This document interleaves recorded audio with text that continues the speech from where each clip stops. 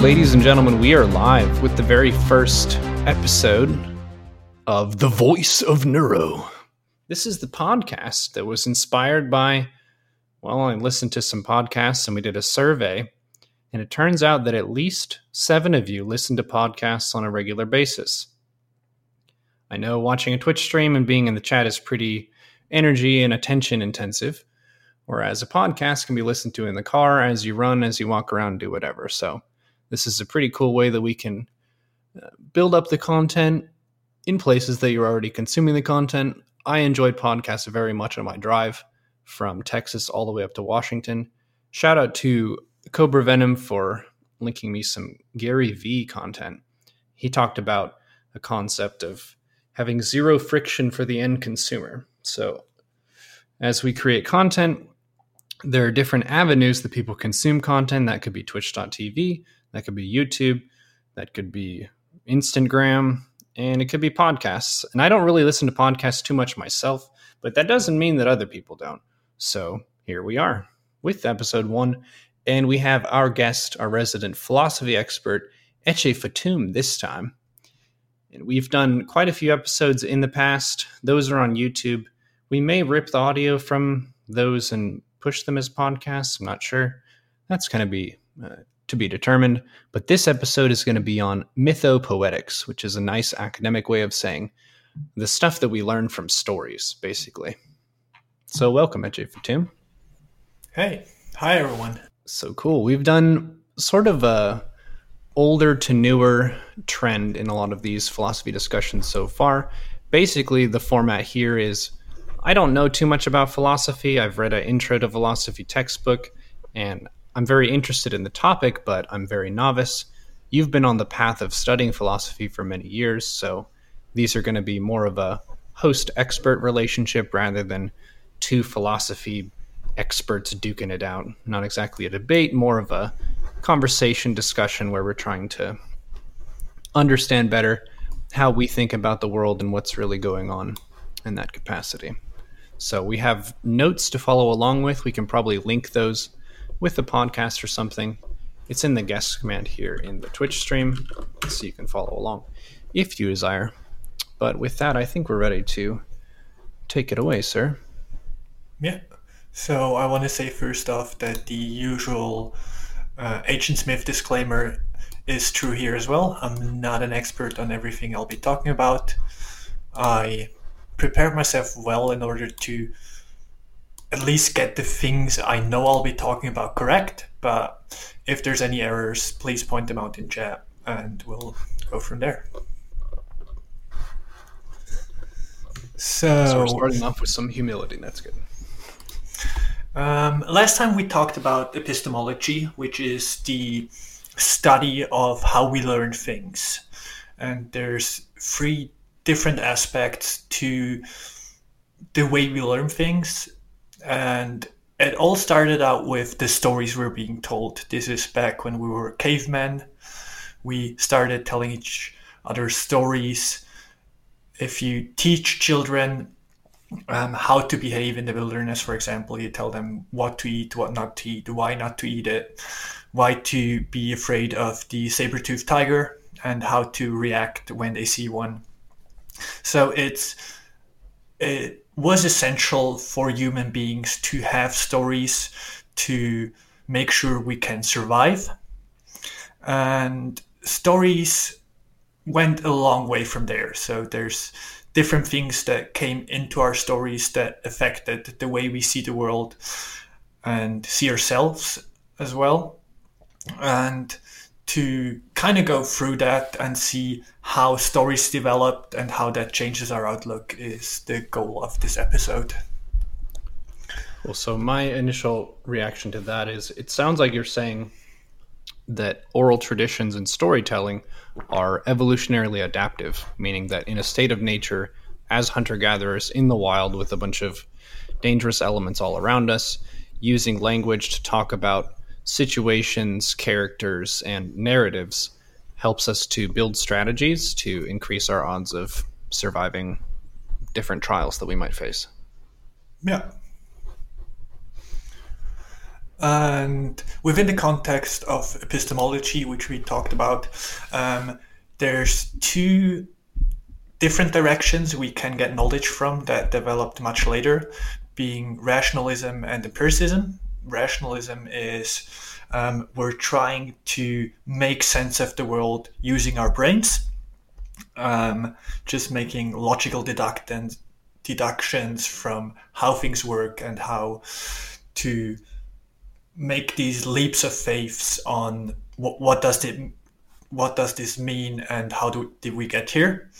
And empiricism, which is the scientific study of things, looking at empirical data to see how the world works. And both of these can kind of go into stories we tell each other, but they're significantly different because they're more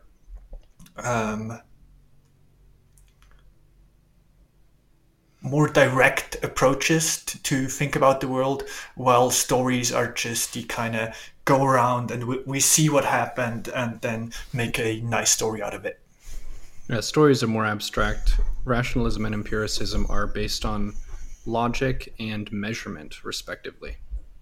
So you're looking at specific quantities. In rationalism, you're establishing specific chains of logic, where stories oftentimes can break the laws of physics. You have supernatural aspects to them that oftentimes we can suspend our disbelief, and we can gain valuable lessons from the story, even if we wouldn't say the story is entirely scientifically accurate. Yeah. Cool.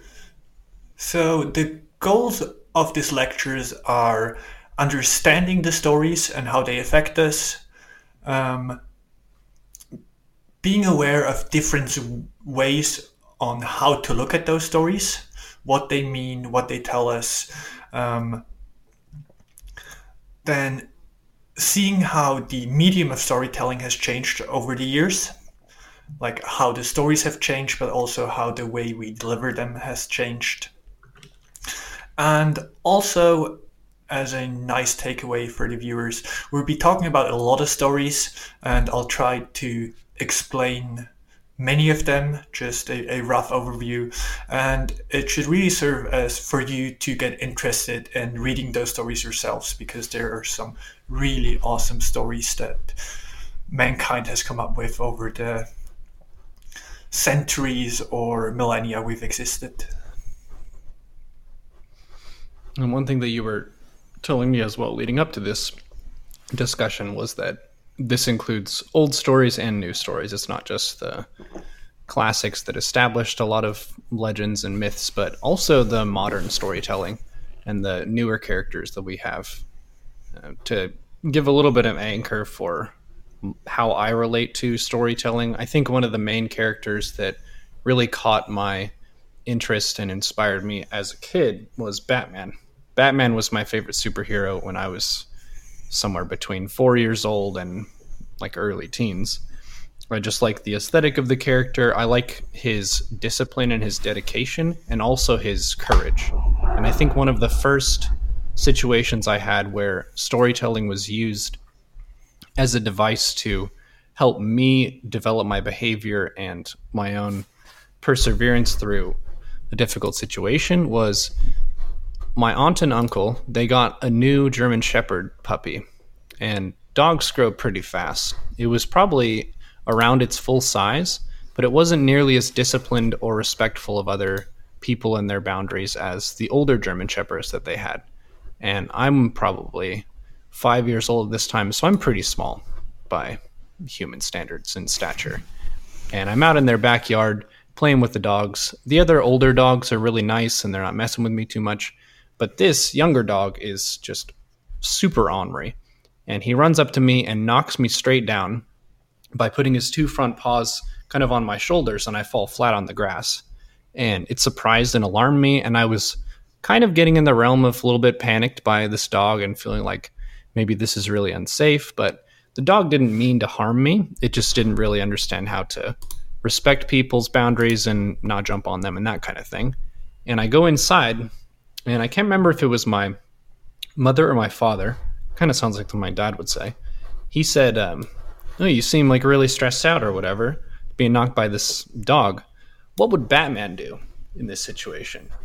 And Batman was my favorite character as a kid, and I knew that Batman goes into like dark places and fights the worst villains in the city.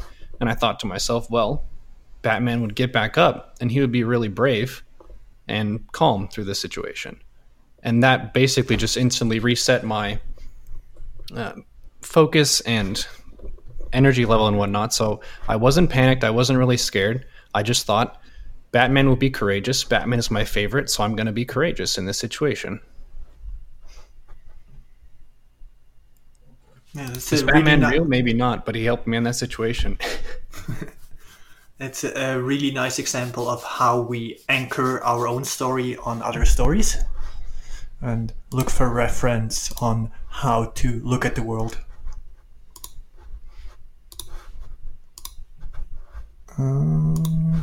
So I wrote down 3 things that are for you to look out for as we talk about these different stories, you as the viewer. When we talk about these different myths, the first question would be, what function do they have on a personal and a social scale?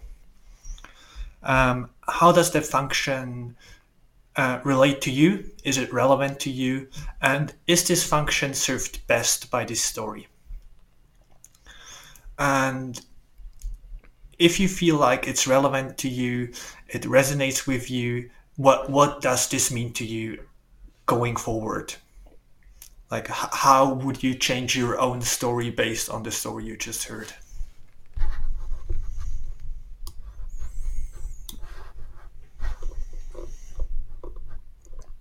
Yeah, so we can start off talking about what are myths. And this is a bit ambiguous. There's no clear definition of what a myth is and what isn't. So for the sake of this episode, we just talk as myths as being stories that have meaning. A myth kind of does imply that it is made up, but that's not the definition of it. So a myth can be completely historically accurate and it's still a myth, although it's not likely that anything will be historically accurate. The way that we talk about it in Texas and in the West is you've got tall tales, where usually the tale was an actual event, but as it's being told, people tend to embellish certain details and exaggerate certain things so that the characters become more caricatures of the original people who were involved.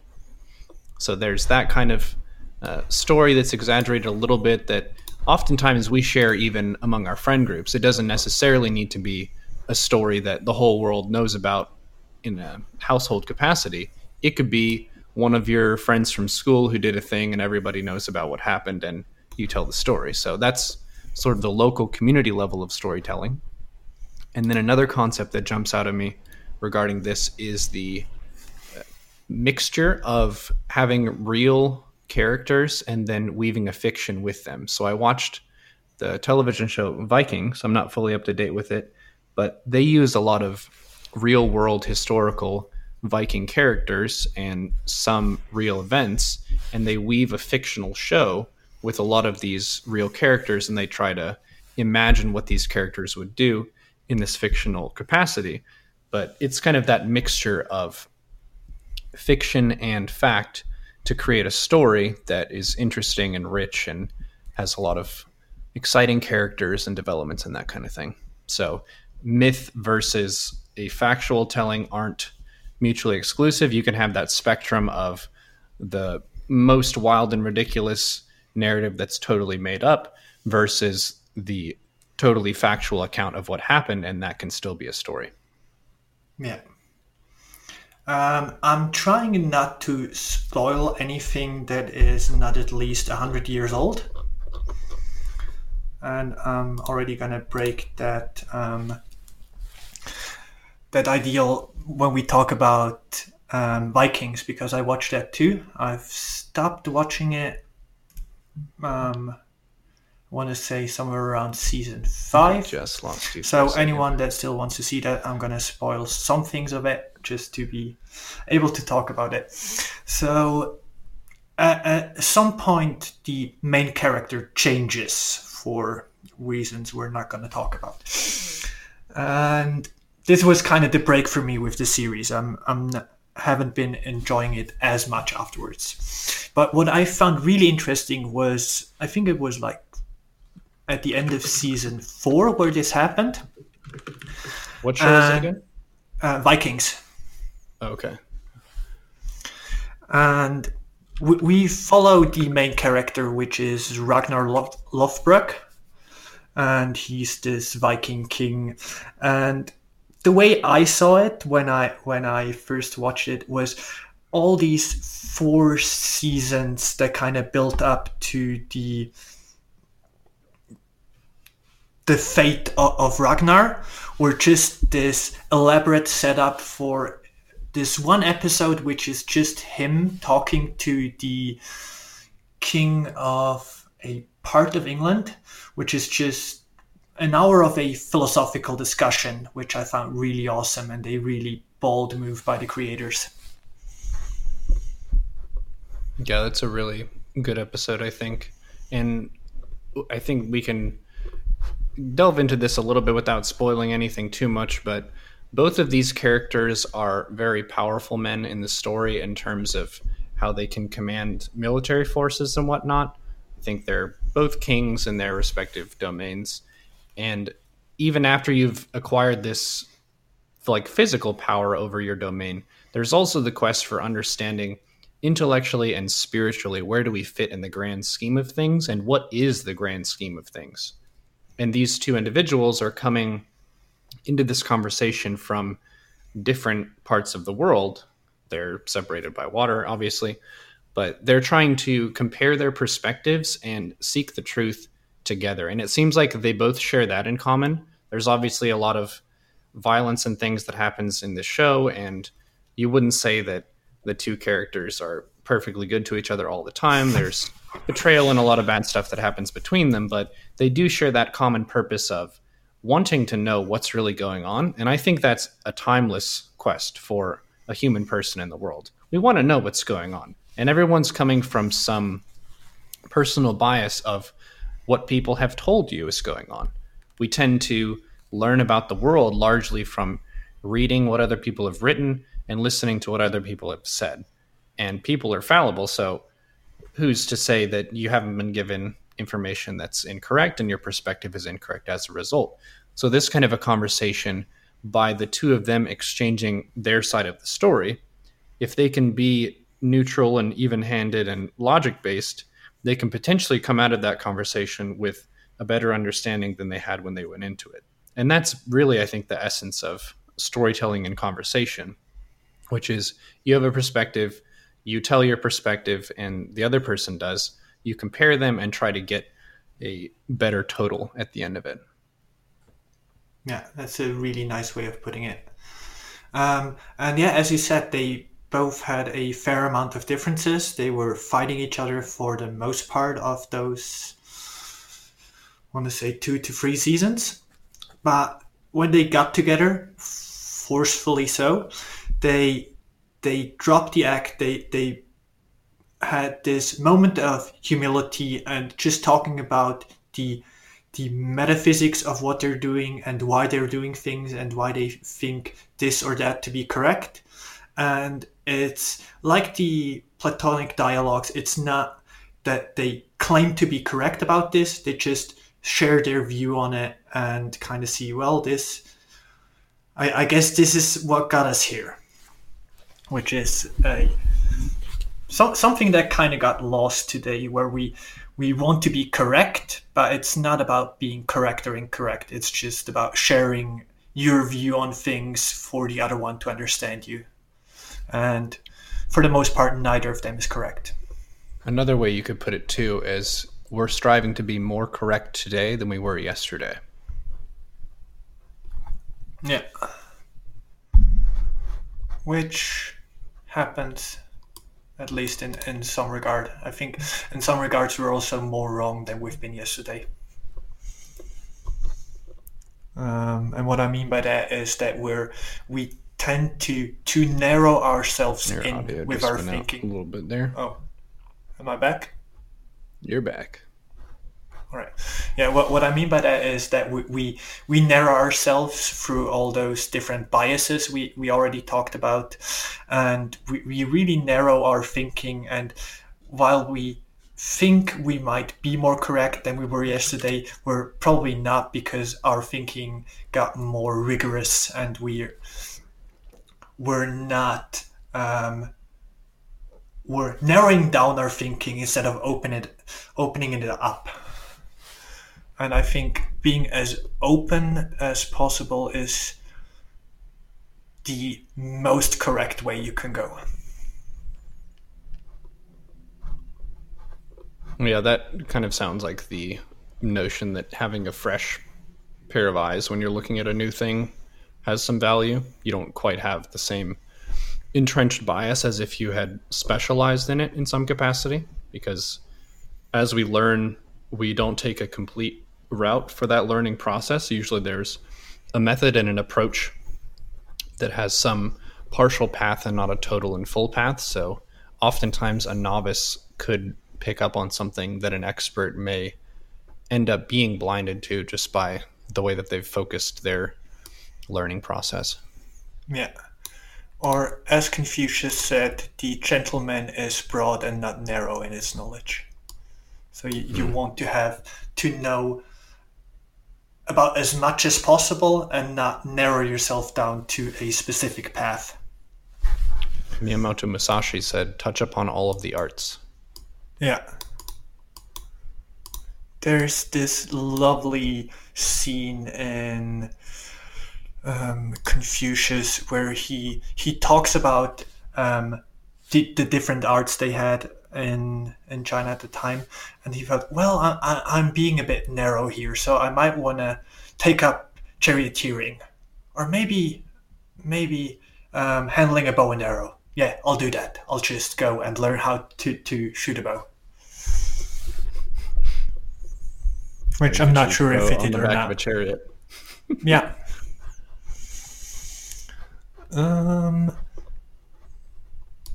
So, history, for the most part, has been oral history for millennia. The widespread of literacy as we have it nowadays started in the late 19th century, when we started adopting to the Prussian school model, which is to say that almost everyone got taught how to read and write, for better or for worse. Mm-hmm. So almost everything that is innate to the stories we tell has been delivered orally. And oral history is not without faults, but it's a lot more accurate than you would think. So we're really good at keeping the stories as they are and delivering them to the next generation. So a lot of the stories we'll be hearing about, or a lot of the older stories, they've been delivered for the most part as oral stories and then were written down much later on. And one thing about historical myths is, as they are passed down by generations, they lose accuracy, but they gain in meaning. So as we lose the specific dates or the specific place where something happens, we put a lot of meaning to kind of replace that accuracy. So we get these elaborate ideas behind what the hero was doing or why was he doing it. And that's kind of what makes these stories specifically interesting, because we might not have the accurate account of what happened, but we have all these interpretation of what this could mean. It's kind of like the story is almost sculpted in a way that improves it for the listener or the reader over time. Yeah. Where for the news column, it may be less accurate, but the purpose of what is to be gained from delving into that story is improved. And a lot of that is about the essence of what the story is trying to convey, what the lessons are from the story, and what the character archetype is. Yeah. So I found some nice quotes on what a myth could mean and what myths are. So I'm going to read those to you. Myths are origins. Myths are often stories of origin, how the world and everything in it came to be what it is now. So a lot of the origin stories that we'll be looking at a bit later on, the myths explain how the world came to be and how humanity came to be, how we are, why we are, and how everything got here.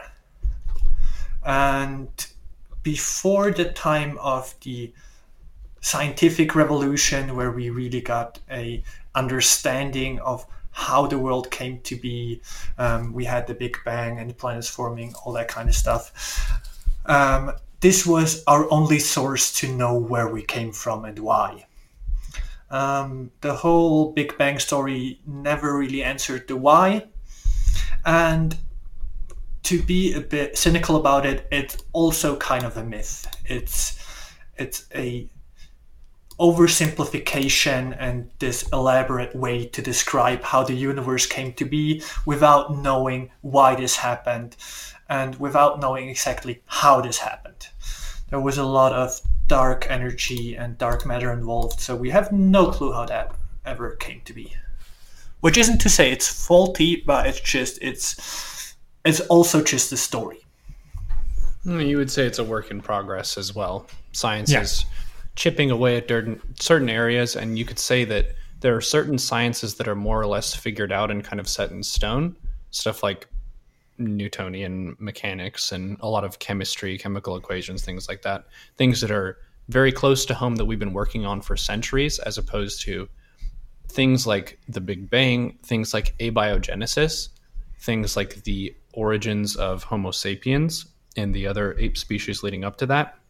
It's really hard to collect information and evidence around these time periods, and you have to use a lot of different clues to figure out what's going on, and then also simulations in the case of physics and cosmology and things like that, areas that I don't really know too much about. But yeah, you can say that there's still a lot of ignorance in those directions. There's the Big Bang, which is the past, and then there's also the future of the universe, what's going to happen to the Earth, what's going to happen to the sun and the solar system and the galaxies and things like that. And I think as thinking creatures, we really want to know what's going on, and finding out the why is a really difficult quest for everybody. Why are you here? What brought you here? Why does humanity exist? And what can we do about it? Yeah, I think it's innately human to put meaning into things where there not necessarily is meaning.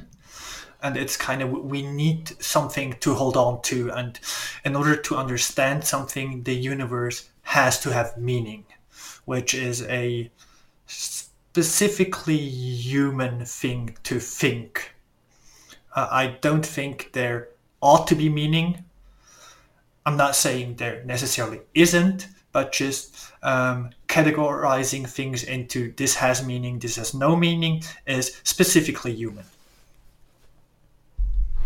Yeah, Neil deGrasse Tyson said meaning is manufactured by the mind. Yeah. So a lot of times you make up that meaning as you go to make sense of reality, and also just to create some shortcuts for yourself and some heuristics for decision making in your life.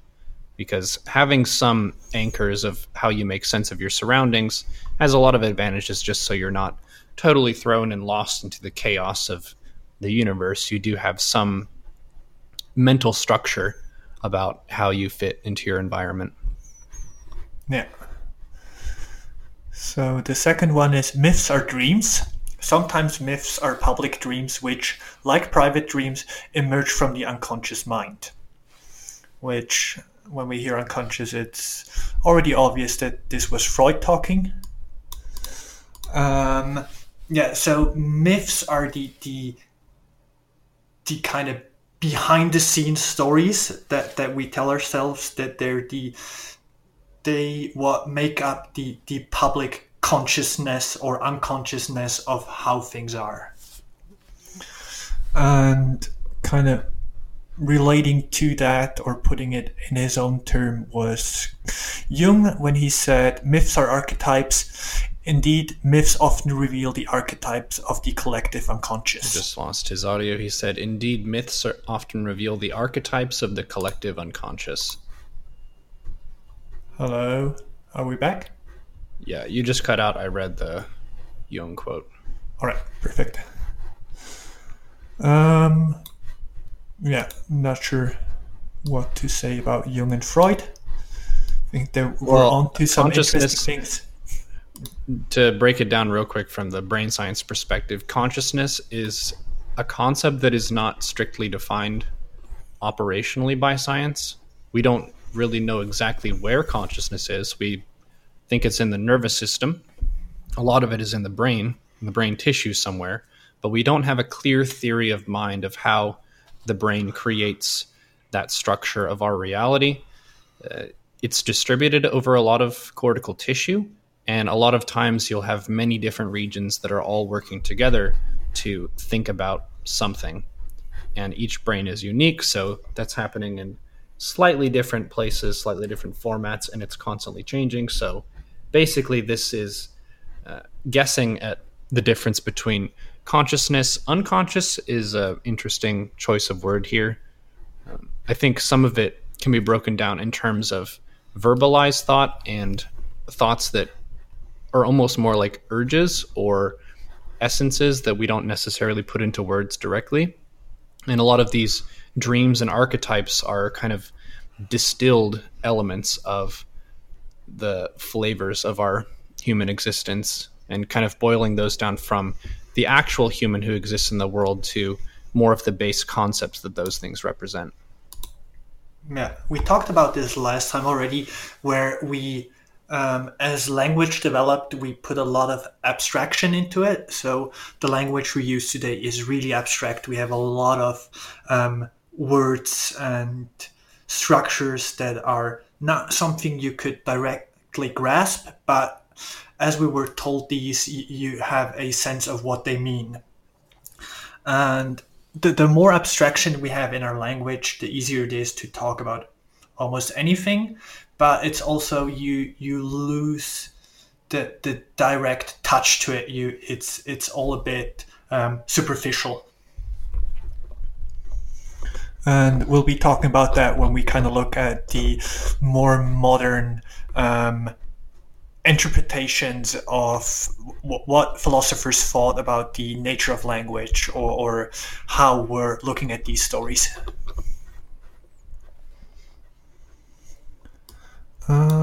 So myths are metaphysical. Myths orient people to the metaphysical dimensions, explain the origins and nature of the cosmos, validate social issues, and on a psychological plane address themselves to the innermost depths of our psyche. So, I guess what he's saying here is myths are everything, more or less. They break down a lot of human psychology. Yeah. Myths are proto-scientific. Some myths are explanatory, being pre-scientific attempts to interpret the natural world. So most of the origin myths we have predate the scientific look at the world and trying to understand how it works on a database, and just explaining the world out of the blue. And one example that comes out to me here is Descartes. Descartes, he made a lot of really good guesses at how the nervous system worked before we actually had the tools to confirm or deny that. So he talked about animal spirits being transmitted through the body that animated our movement, allowed us to be physical in the world and interact with it, which basically fits with the chemical and electrical signals we now know to drive a lot of that action. But at the time, it was basically his imagination of the story of how that happens, rather than him strictly measuring it in the empirical sense. Yeah. And there's a really interesting question in chat I want to address. What creates the wonder in the mind to find meaning? I think this has to do with our oral tradition and that we started to put meaning into things and we started to interpret story based on meaning. And from that developed our sense of, all right, if there's meaning in that, there ought to be meaning in this too. So there ought to be meaning in everything. So I think looking for meaning in the world or in ourselves is a learned social behavior. Sorry, you said it developed their sense of what? You dropped temporarily. I'm not sure. I'm just say the whole thing again. How we developed, why we're looking for meaning is because we are socially programmed to do so, because as we had these stories that were told to us and we're told that they had meaning, we started to looking for meaning in everything. And so looking for meaning is a socially learned behavior. I would potentially raise the notion that some of it is due to our cognitive capacity. So one of the things that distinguishes us in the animal kingdom is we have a very, very overdeveloped prefrontal cortex. So the area in the front of our brain where our brow is has a lot of executive function for building that picture of reality. And I think a lot of that highly advanced mental hardware sort of raises a lot of those desires to seek meaning, because one of our main edges is we can think about a situation, we can plan and we can practice and we can improve our understanding of how everything works. We're a very intellectual animal in that sense. We're not quite as strong and beefy and robust as some other similar animals that are in our sort of category. Like gorillas would be an example of creatures that are very physically strong and could definitely beat us in a cage fight. But with our ability to network with each other, understand how each member of the group can contribute, and develop really advanced plans, we can be extremely successful to the point of like being all around the planet at this point. Yeah. I love how you said that we overdeveloped our prefrontal cortex, implying that we took it a bit too far, which I tend to agree with. Well, it came at a few costs, so a little bit of biology notes if some people don't know. One of the things we traded, because the body is an energy system, right? And you have to gain energy by acquiring food, and you have to spend energy for different tasks and activities. And one of the things that costs energy is breaking down the food that we eat. And a key difference between us and gorillas, using that same comparison, is the length of our digestive tract. We have a much shorter digestive tract of our small and large intestine compared to a lot of other apes. And the workaround there was we use our brain to develop an understanding of how to use tools, and we cook our food, which is a form of predigestion. So we've traded some other strengths that other animals have for a different strength in how our brains have developed and how they spend energy, because the brain is an extremely expensive organ in terms of how much energy it burns to do all of its cognitive work. So you have to take that from somewhere. Yeah. It's interesting that we built the capacity to do more thinking over tool use and over farming, for example, where we just took away a lot of other things that we ought to do during the day in order to be good thinkers, which I think has turned out rather nice for us. Still wondering whether or not humans have been around long enough in order to prove that intelligent is a good concept in a evolutionary sense. So if at some point, for better or worse, we'll be gone, by which I mean humanity will be gone from at least this planet, if not from the universe as a whole. And I wonder if we proved intelligence as we know it and really being able to build upon the world and to shape it to what we would like it to be, if that is a concept that is working in a evolutionary sense, or if it's just a self-defeating purpose. I kind of think of it in terms of the role-playing stat sheet, where intelligence is a stat. It doesn't have morality attached to it, but it increases the capacity in certain ways. So if you're more intelligent, you can do certain things that involve the use of that stat, much like charisma, which is also an edge. Being more charismatic does not necessarily mean you're a good person, but it does improve your capacity to influence the people around you. So intelligence is knowledge is power. Knowledge can be used for good or for evil. Is knowledge good? It's a resource that we can spend either wisely or foolishly, I think. Yeah. Yeah, I was looking at it not in a moral sense, but more so imagine evolution being the player of the game and keeping those stat sheets. It invested in intelligence a lot and running the game now. And so my question would be, would evolution choose to invest into intelligence in their next build again? Yeah, well, a problem there isn't evolution isn't self-aware. It's a process that shapes things. Basically, the things that are the more successful at reproducing are going to advance the most, which we've basically hit a critical mass and we're kind of at the overpopulation stage right now. So is that correct? Is it not correct? It's what we have to work with right now. I think one of the problems is because we've been so successful in developing our economy and our production, we're now reaching the point where we have to think about managing the entire planet.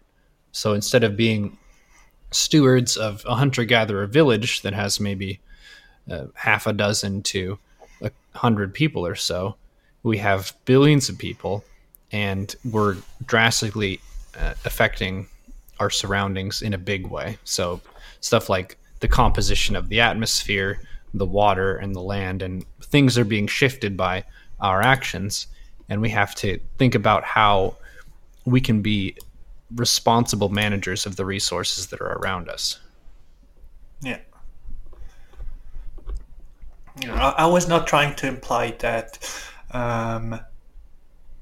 development has this teleology where it know where it's going, but I find it interesting to see whether or not intelligent is success will have success in the long run. Mm-hmm. And we've been doing really well, and we'll probably continue to do so unless there's major shifts in the biosphere.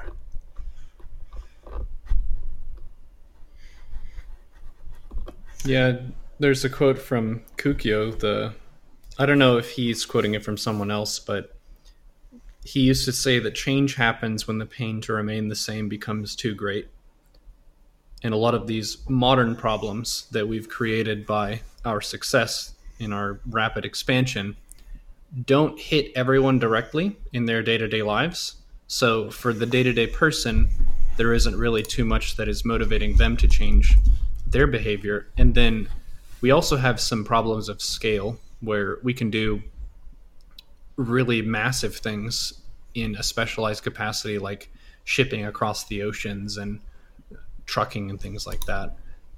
So it's an interesting concept where we're in a very different stage of development that there isn't precedent for. There aren't other animals that we can look to and say, well, they developed their intelligence and civilization to this point and it impacted the planet this way, so we can learn from that. We're basically learning as we go, and I think as experience is developed, we're making the mistakes and then learning from those mistakes. Yeah, that's a really interesting quote from Kukio, and it reflects what we know from social development, where big social change has only happened when things were going really wrong. Things like the American or the French Revolution happened for the most part on the back of people not having enough food and just things going really bad, which puts an interesting light on future social development, because I think we've got the let's make enough food part down to a T. So it's unlikely that we'll have as big a shift in the social structures as we used to have, just because we can at all point make sure that people are not necessarily happy, but at least well fed. Yep. Maslow's hierarchy of needs hit the low ones before you get to the high ones. It's hard to think about your meaning and purpose in the universe if you're starving and you just want to have some food to eat. And we definitely have the capacity, we just need the distribution. I think he's semi-dropped. Ladies and gentlemen, please stand by. Lost connection. Yeah, it'll rejoin. What's a fun story that I was thinking about recently? I see in the notes he's going to talk about anti-heroes later on. I was thinking about some of those that jump out at me. I recently purchased a bunch of posters and stuff for my new apartment, and I got a Deadpool one and a Venom one as well. Those are both. Oh, I also have Illidan. So I have a bunch of different anti-heroes and stuff. I think sometimes the basic heroes can get a little bit dry and simple. We're in a really thick superhero meta, I think, in 2019 with the Marvel universe and all, and DC does stuff still. There's like Spider-Man stuff getting done over and over again. So there are dime a dozen superheroes and stuff. So this is going to be a brief intermission here.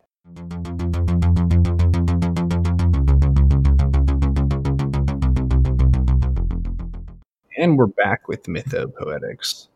Where were we? So we did myths are metaphysical, and there was a very lofty explanation of that. Pre-scientific attempts to interpret the natural world, we talk about Descartes. Myths are sacred histories. I don't know if we tackled that one yet. No, we didn't tackle that one yet. So, religious myths are sacred histories. And so this will be the disclaimer that some people might disagree with when we're talking about origin stories like the Bible as being myths, because people have this notion of myths being made up stories. And if you believe the Bible to be literally true, then it's not a made up story, but it is the real story of how the world came to be. But since we're talking about myths as just stories with meaning, I think it's fair to say we don't have to look out for hurting people's feelings when we talk about sacred stories in terms of being part of the mythopoetic. Yep, that's a good point to make. One thing that I have done in my kind of personal introspection about different belief systems and whatnot, and I was raised Christian, was sometimes being able to entertain cases where you could take a case where the Bible is factually true start to finish, and you could reason your way through situations given that case, and then you could also take the case that it is fictional and reason through it that way. And ideally, you can carry a conversation with someone even if you don't necessarily agree on which case is true. You can entertain that and then build off of it and get a better perspective of how the two of you think, and potentially, as we were saying before, leave the conversation with a better understanding than you started with. Yeah.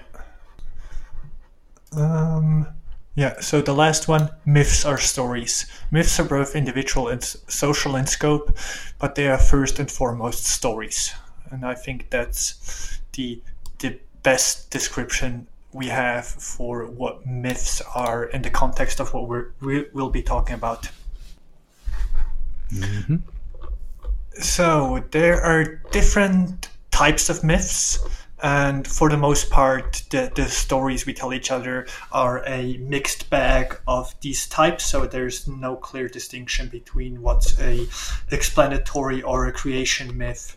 If the main character is a hero, an anti-hero, or even a villain, but it's good to kind of know these different aspects of what a story is telling to understand it.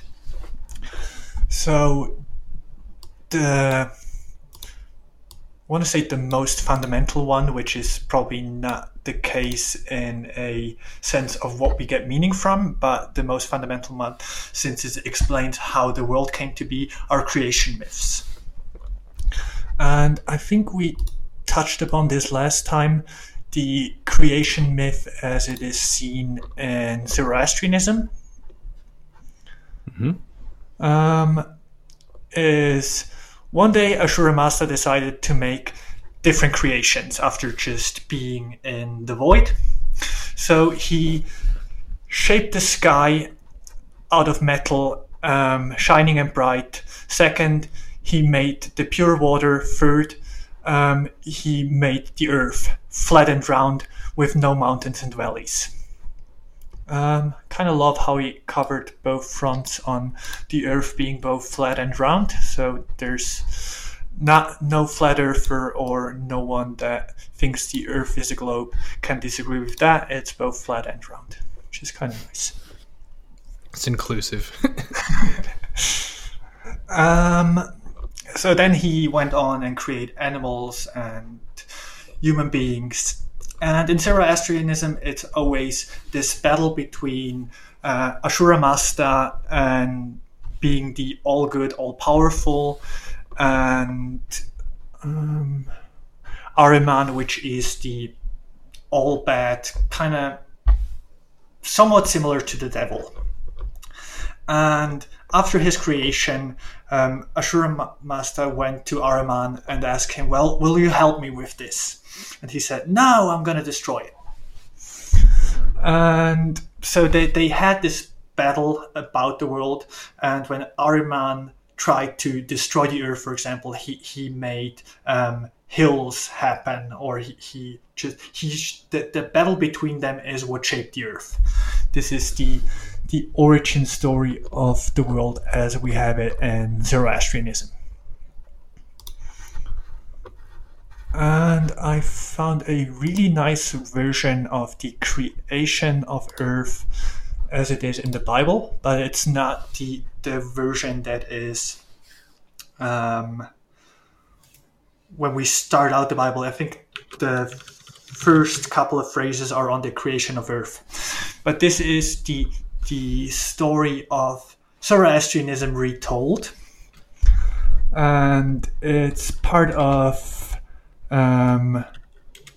Genesis, so towards the end of the first part of the Old Testament, if I'm not mistaken. The great fish in the sea, and in the words of the Agada, this refers to the Leviathan and its mate. For he created the male and female, and he slew the female and salted her away for the righteous in the future. For they would propagate the world could not exist because of them. So here we have a similar story of the Leviathan, which is the evil, the sea monster, and the behemoth, which is the earth monster. Lost you and you're back, I think. If there were not this battle between them, the earth could not exist, because both of them had to be gone for the world as we know it to be.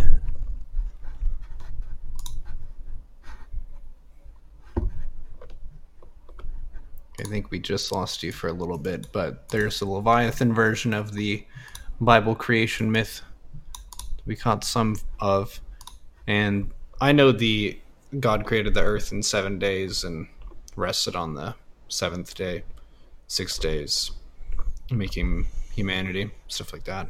Yeah. There's a creation myth that isn't in your list here in the notes that I think about quite a bit because I read a couple times is the Tolkien lore myth in his Lord of the Rings, Hobbit, and Silmarillion sort of universe. Yep. And he drew a lot from existing myths, especially Anglo-Saxon myths and Norse mythology. I think those were the main ones he gained inspiration from for those. But as we've said so far with the storytelling, you'll have character archetypes that emerge that you can compare to other things, like Zoroastrian comparing to God and the devil of the Bible. You've got the angels and sort of the pantheon within Tolkien lore as well. What is the Discworld? I don't know what that is. That's Terry Pratchett, and it's he wrote, I don't know how many books, like 30 books within this fictional Discworld, which they're really funny for the most part. They're kind of how to say that? It's cynical high fantasy. Mm-hmm. So he's really looking at the fantasy world and describing it in real world terms and just making this weird kind of leaps of faith. So it's really funny. I really enjoy that. And we'll be talking a bit about the heroes he have within this world later on.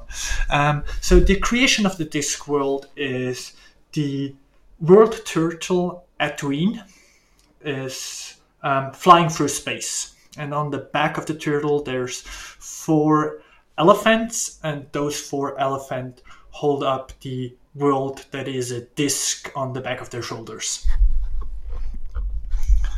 Which sounds like a really weird made-up story, but it turns out this is an Indian myth that was first recorded in, I want to say, 1200s. So it's also based on an existing myth on how the world came to be or how it's shaped.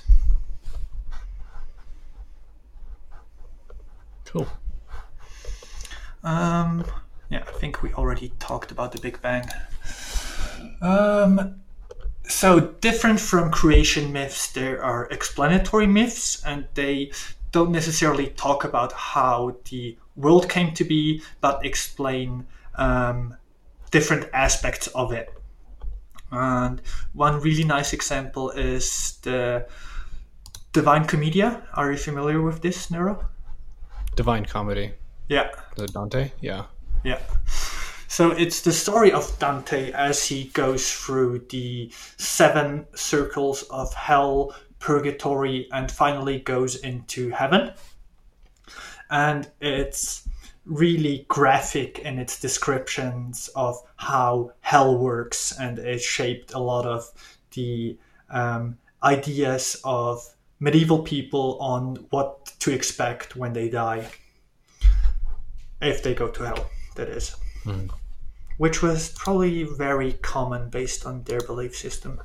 I'm not sure on the numbers. One really interesting aspect in there is when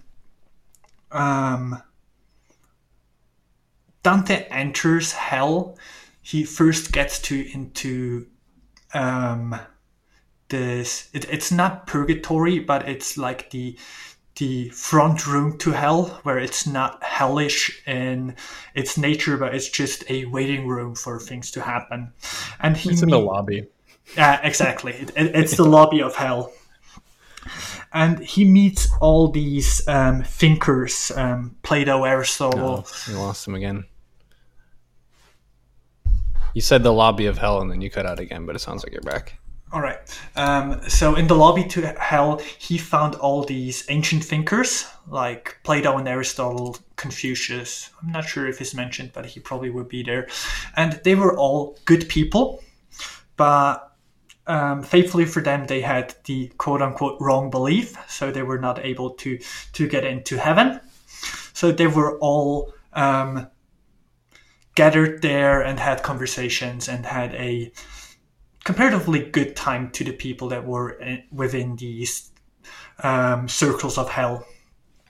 And To kind of expand on this, I think one of the aspects that makes this important for how people think about the afterlife is it creates more of a fitting proportion to punishment and crime.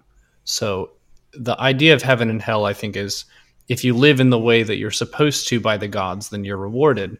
And if you don't, then you're punished. But it breaks it down where if you lived a worse life, you're punished more by having a worse circle of hell versus if you lived a better life, you're punished less.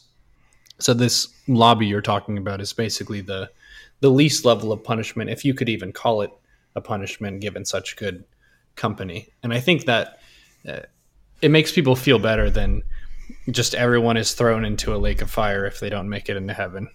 Maybe some people were fairly unoffensive. They just kind of did their job and tried to be a good citizen and all this, but maybe they didn't pray to the correct God. So it doesn't seem fair to me that they should be in pain for all of eternity for that, just because they didn't sign up for the right church or whatever. So I think this myth expands upon the idea of hell and gives people a more fitting and intuitive and fair sense of what incremental punishment might be like in the afterlife. Yeah, totally agree with that. And from reading it, and it's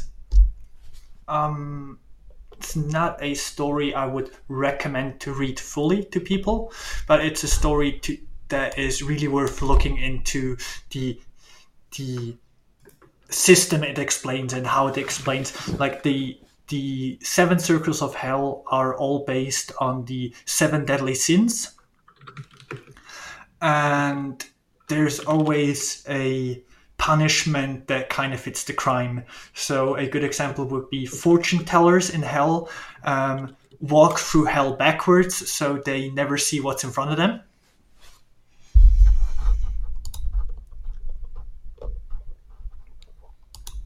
Or there's gluttonous people that just get overfed forcefully, kind of like Homer when he is in hell and gets fed all those donuts until there are no more left. And it has some really neat concepts in it, and it's a beautiful read in Italian. I'm not sure how the translation works, and my Italian is not good enough to just dive into it, since it's still, for the most part, this ancient kind of medieval Italian, which doesn't make it any easier to read. Another good example of an explanatory myth is The Founding of Rome by Romulus and Remus, which are the 2 kids that were thrown away at birth and were raised by a wolf, and that came to be the founders of Rome. And then I think Romulus killed Remus and reigned over Rome happily ever after. Or at least this is how the story goes.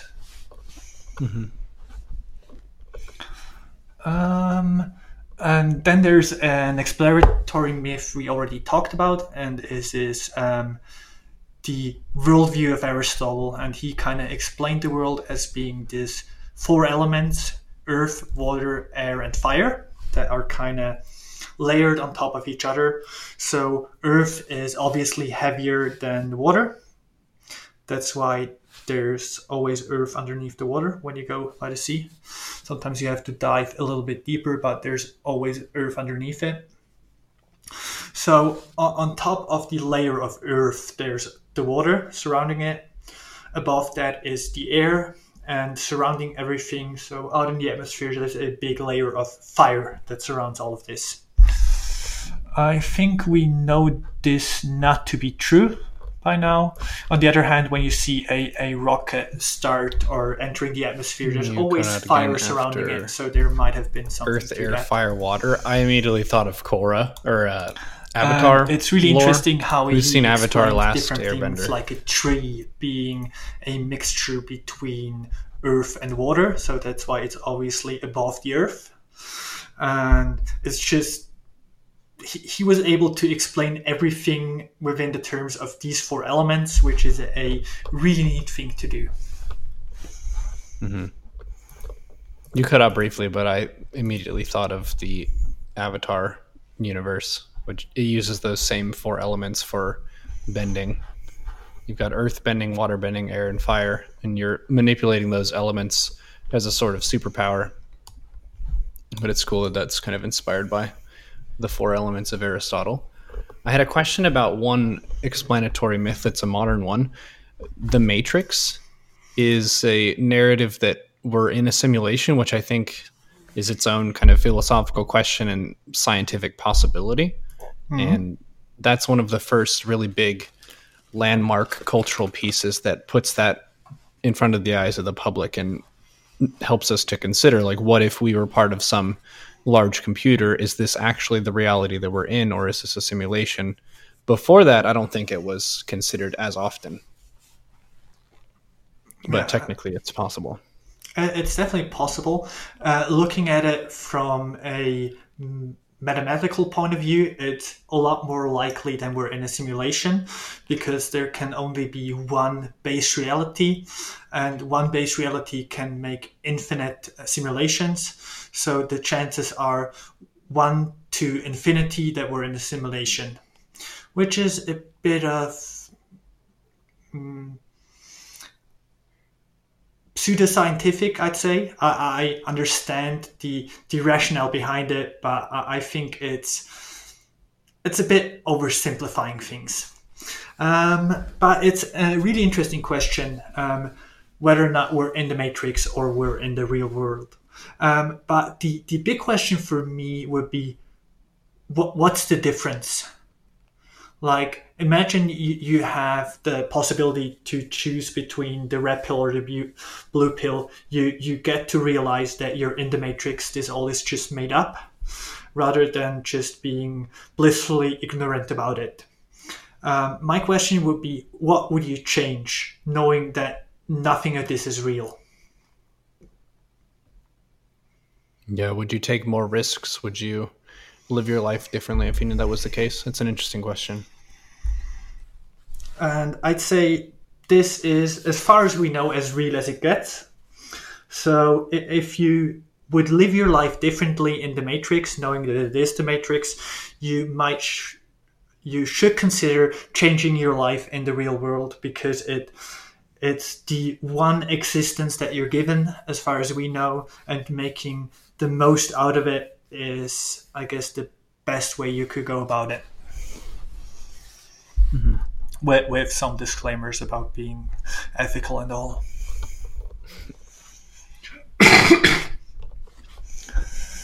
Then there's functional myths, which are somewhat similar to explanatory myths, but they serve a specific function.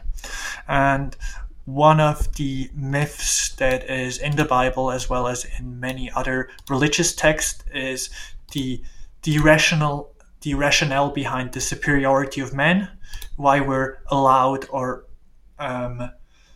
even forced by nature to subjugate all animals and all of nature, which is something that is somewhat under threat these days, where we think that we ought to treat animals in an ethical way too, and we might not be as superior about them as we were told to be.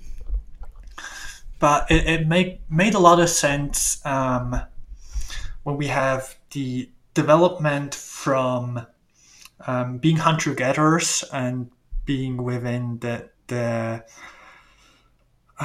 what's the word for it? The food chain? No. The belief system that everything has its own spirit, and mountains have spirits, and every animal has spirits, and everything has meaning, everything has a life of its own. To kind of abstract that to be like, well, they might have a life of its own, but still we're superior, so we just we use everything as we see fit, and it's a leap of faith that kind of makes it ethically correct to put animal in cages and to farm the land, which was kind of counter to the prior beliefs. Your audio cut a little bit there, but the thing that we've talked about in some previous episodes here is the superiority of man oftentimes results in people considering themselves to be not animals, but something above that and something different. In the modern capacity, our lifestyle is very different from the state of nature of being out in the jungle or on the savannah or wherever and trying to hunt stuff and gather things and survive. So it's, I think, relatively easy to fancy ourselves superior in that way, even though if you take a really good look on the human form, I mean, we poop as well. We're also scared by stuff. We have emotions, and we often act in irrational ways that are evolutionarily adaptive, but not, you could say, suited for mathematical precision. Yeah. The way Aristotle put it when he kind of made a map of different types of animals. And yeah, animism was the word I was looking for. Thanks everyone in chat pointing that out. He put different kinds of animals based on how they perceive the world. So there were non-perceiving animals, there were perceiving animals, and humans are both perceiving and thinking, so we're rational animals, which is a bit of a stretch that we're irrational, but it's a good distinction to make from other beings that don't develop this same kind of brain functions where they can really look at the world in an abstract way and derive meaning from it, for better or worse. There is still the open question, too, of what, say, the introspection of some of the higher order animals looks like. We're discovering more and more about how different animals communicate with each other and how they perceive identity. Many of them understand how they exist as an individual in the group. They don't use language in the same way, so they obviously can't explain their reality the same way that we would, or maybe think about it verbally internally as we do. But they do have some perspective. They can experience emotions. They can develop friendships, things like this. And we're still trying to find out what overlap we have with the cognition of other animal species, because it is quite a bit. Yeah. And the other functional myth that we kind of went into when we talked about Confucianism and Buddhism to some regard are the kind of stories we tell each other that enforce the rituals we're having within society or as a person.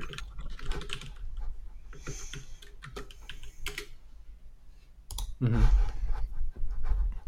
Which is we have these stories telling us, for example, how to do a proper tea ceremony in Japan, which is not based on how you ought to do things, but it's just a social, we decided upon this being right. And a lot of myths kind of turns towards this, where it's not something we can grasp rationally, but it's just that we took that leap of faith of this being right. Some examples that come to mind with enforcing ritual would be Bible stories about characters praying to God in certain situations and shifting the circumstances in the favor of the group. So it's building the power of prayer in the minds of the people who believe this system and, you could say, format of the world and whatnot, and how oftentimes there are adaptive elements to this. Say prayer as an activity is a kind of introspection, reflection on where you are, what outcome you're striving for, what difficulty you're facing, and how you find courage in those trials and tribulations in your life. Yeah.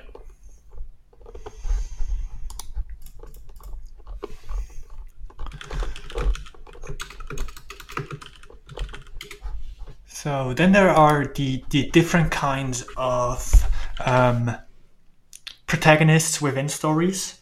So there's hero myths. Myths about Gilgamesh, heroes, anti-heroes, Odysseus, or Iliad, even myths about the villain. Discworld. And I want to say, did I drop out? You did, and I tried to pick up where you left off with the hero myths, Gilgamesh, Odysseus, and Discworld. All right. So I wanted to say first that there are these three different types of characters: hero, anti-hero, and villain. And in most myths, they kind of blend together. We have some people that are more on the end of a hero and others that are more on the end of a villain. One recent media that really plays with this is Breaking Bad. Have you seen this? I've seen enough to be familiar with the character. Yeah. The main character, I think, is who you're talking about. Exactly. So we have this, the whole story of Breaking Bad is about the hero's journey of the main character. And he starts out as a somewhat of a hero and for the most part turns full villainous by the end of the season or the series, which is a really interesting way to look at a personal story on how the protagonist develops. So to kind of make the distinction between what's a hero, what's an anti-hero, and what's a villain, heroes are those protagonists in the story that are good, that are brave, that they incorporate all the good traits that one could have as a protagonist. And the anti-hero has some of the good traits, but also some of the bad traits. So he might not be as brave or he might not be morally upright, but he's still the person we're rooting for reading the story. And the villain obviously incorporates all the bad traits, and it's for the most part the character we're rooting against when we read the story. Mm-hmm. So in terms of hero myths, there's some really famous and super old ones. The story of Gilgamesh being one of the oldest stories we know, and it's really awesome to read.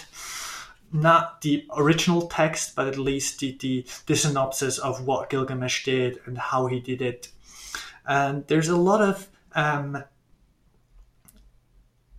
commentary on what Gilgamesh meant and how it's to be interpreted. And the one interpretation I like most is Gilgamesh is this all-powerful being. Maybe not all-powerful, but he's this godlike figure among men. So he could do everything he wanted to do, but he's always questioning what he should do. So the arguably most important character within the Gilgamesh story is not Gilgamesh himself, but his friend Enkidu, that just questions the decision Gilgamesh is making and telling him, well, you probably should not do this. This is a bad idea. And Gilgamesh is like, yeah, but I'm going to do it anyway. And Enkidu, the good friend he is, will stay with Gilgamesh through the wrong decision he's making, wrong in quotes, and will be there afterwards. Well, I told you, but we kind of got over it, so I guess it's okay. So the Gilgamesh story really is a story about friendship, and it's a story about listening to other people. I think it also highlights the difference between raw power and wisdom in decision making, and how being really powerful and capable as a character doesn't necessarily mean that you have good understanding of what's going on or you always do the right thing. Yeah. Then there's the hero myths we have from the Greeks, being the Iliad, and I'm not sure how the story of Odysseus is called in English. Iliad? That's a different. It's two different stories, but they kind of boil down to the same thing. So it's the Odyssey.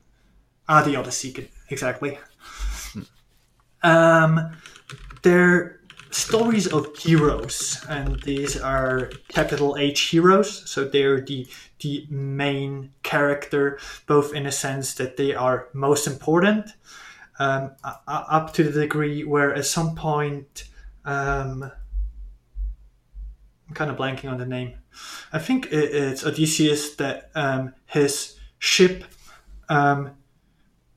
breaks and he's just all by himself in the water and not knowing what to do. And the story goes, well, poor Odysseus, he's just all by himself now, neglecting everyone else that was on the boat that obviously died at this point. So they were not important. Since this is a hero myth, it's about the hero, it's all the other characters that surrounded Odysseus on the ship, they were not important. So we have to feel bad about Odysseus that is still alive and lonely, but not about the people that died because they served their purpose. Which is an interesting way to look at things. And this is where the story of Zoroastrianism comes back and is really the change in how we look at the world, because in the story of Zoroastrianism, it's this battle between Ashura Mazda and Ahriman, and they're battling out between good and bad, and what you do, your decisions make a difference. You are the hero in that story, and that's for everyone. It's not just those chosen by the gods to be heroes, but it's everyone whose decision will make a difference, which is something a lot of people over time can relate to. And again, coming back to why we want to put meaning into things, if we're just these side characters in the story of the hero, it doesn't give us the feeling that we should do anything different. But if what we do matters and the kind of decision we take will make a difference in this grand scheme fight between good and evil, it puts a lot more emphasis on how we decide. Well, that sounds like the struggle for significance. Yeah. We want to be a significant part of the overall story, oftentimes. Yeah, if we're just a side character, we might as well just die off when the ship is sinking. But if we're the hero of our own story, we should be struggling for survival as Odysseus did. Mm. And yeah, there's a really nice hero myth from the Discworld that I want to tell. So it's the main character, and I think it's in one of the first 2 or 3 books, I'm not sure where. The main character is somewhat of an anti-hero. He lacks courage, he lacks strength. He's this seeker of knowledge. He just walks through the world and tries to understand it and tries to have fun on the way. And he runs into the hero character, or a hero character, which you can imagine as being someone like what's the name? Like this really big figure, strong with a lot of courage. And so he's a hero. And the two of them get trapped together in a dragon's lair, I want to say. It's no, doesn't matter. So anyways, they're trapped in this dungeon. And the anti-hero character asks the hero, so, all right, we're this is a itchy situation. How are we going to get out of this? And the hero says, well, so this is how it's going to go. You pretend to be ill, and the guards will come in. I'll knock down the guards. Then we get out of this room. I'll punch down some other guards. I'll slay a dragon, rescue a princess, find some treasure, and then we're out of here. And the anti-hero is a bit startled by this, and like, how could you possibly know that? And the hero is, well, I'm a hero. This is what heroes do.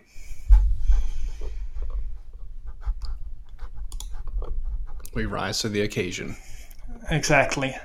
And this is like the inversion of the hero story where the hero is already aware of what it means to be a hero, so he just has to live out his life based on what a hero ought to do, which is really funny. I think it also speaks to positive delusions. The idea that sometimes finding courage involves believing that you can accomplish something even if you don't have evidence that you're going to accomplish that. So you could do the math on what the odds are that they're successful, but if their only option is to try, then the odds don't really matter as much. And it's more about using the skills you have to try and achieve the end that you desire. Yeah. Then there's anti-hero myths, so where the character is a bit more flawed than the normal hero. One really good example of this, in my opinion, is Fear and Loathing in Las Vegas, where you have the story of Hunter S. Thompson, or Raoul Duke as he's called in the book, which is just an alter persona of Thompson. That goes to report in Las Vegas on this, I think it's a motorcycle race. And he does all kinds of drugs on the way there and while he is there, and never really watches the race, and it's just he goes on about all the things that you shouldn't go on about when trying to report on that race. But when you read what Thompson wrote on the race, it's really interesting the way he describes things in terms of their meaning more so than what actually happened, which is what kind of made his writing style and why he became so famous, which is writing about something completely different, but still making it relatable to the subject and making it interesting to read. The first quote that always comes to mind with that is, "We can't stop here. This is Bat Country." Yeah. It's a I think of that when movie. I play mutas in StarCraft. The other one you're probably familiar with is the anime Death Note. Yep. And the main character there, Yagami Light, is obviously trying to do good with somewhat of a messed up moral code, depending on what kind of morality you subscribe to. So he's doing a lot of questionable stuff in his pursuit of good. And he's definitely not all too aware of himself and his own pitfalls. So he's willing to do good, and he pushes everything to do good, but doesn't question himself. Well, is this really what is good? And the whole series kind of plays out between him as the anti-hero, and then there's a hero character that subscribes to a different ideology of how to act morally, which is not necessarily more true either, and it's kind of the play out between the two, which is really interesting. A really nice anime. Yeah, it also touches on the concept of whether intelligence is, generally speaking, good, because both the hero and the anti-hero in this are treated as kind of genius characters in the world. And the Death Note is basically a super powerful notebook that allows him to kill whoever he wants. And he's a young kid, and I think a lot of times a young adult has a bunch of fire about how they would like the world to be, but they lack the wisdom and experience of seeing the big picture in the world. And you kind of get to see how those different ingredients mix together in this character who doesn't quite have the long-term vision, but has a lot of that immediate term fire and takes a bunch of initiatives, and those experiences end up shaping him as a person. So the takeaway as a viewer for me is being aware of how the decisions you make shape you as a person. Every decision counts, and over the course of many, many decisions, you can have really drastic changes to who you are fundamentally as a person. So trying to reflect along the way is really valuable. Yeah. There's a question in chat whether or not we'll be revisiting these characters. So I want to just give a rough breakdown of different kind of myths and different kind of characters and some other ways of interpreting it. And then we're going to have a big segment where we just talk about different stories. You can bring up stories you'd like to talk about in chat, and we just go a bit more in depth on specific things. But since there are so many stories and so many different myths, we can't go in depth on all of them. So we just have to pick and choose and kind of explain our way through them. But we can touch on many of them. And he's probably going to reconnect. So the last one is the villain. And the villain is... This is the first episode of the podcast. Arguably the first attempt, it's not always the best and the most polished. You're just back now after disconnecting. What was the last thing I said? Something about there are many different characters that we can touch on. There's not quite enough time to do a hour-long discussion about every individual character. Exactly. Yeah, so the last thing I want to talk about in terms of different characters before we talk about some other things is the villain, which is arguably the easiest character to portray since he's just all evil, which is oversimplifying things a little bit, but there's some good examples of villain stories and the significance they have for us for understanding the world. Richard III from Shakespeare is a really good example. I'm not sure if you're familiar with Westworld, the series. No, I'm not. So it's a really interesting stories, and they have this it's in a Western setup, but it's this kind of Matrix-like Western setup, and when you enter it you have this selection of hat, so you can either pick a white hat or a black hat, which kind of sets you up for the person you're being, and they're making a bit fuss out of what hat people select, which is really funny. And you have obviously people that choose a black hat will be the ones to look out for within that world. Is it a cowboy hat? That's what I'm imagining. Yeah, a cowboy hat. Okay, good. Then there's a fairly newish villain story that I find really interesting. And it's the story of Varanus and Elizabeth Holmes. Are you familiar with this? No. So Elizabeth Holmes started a tech company when she was 19 years old, and they do blood sampling on a big scale, and they advertised as being able to do 200 tests on their small machine, which turned out not to be true, and they got indicted for misleading their investors and misleading clientele and faking medical results. So it's been a really big story, and she's obviously the villain within it. So she was the one that misled everyone and pushed the kind of narrative that they're already there, although it obviously wasn't the case.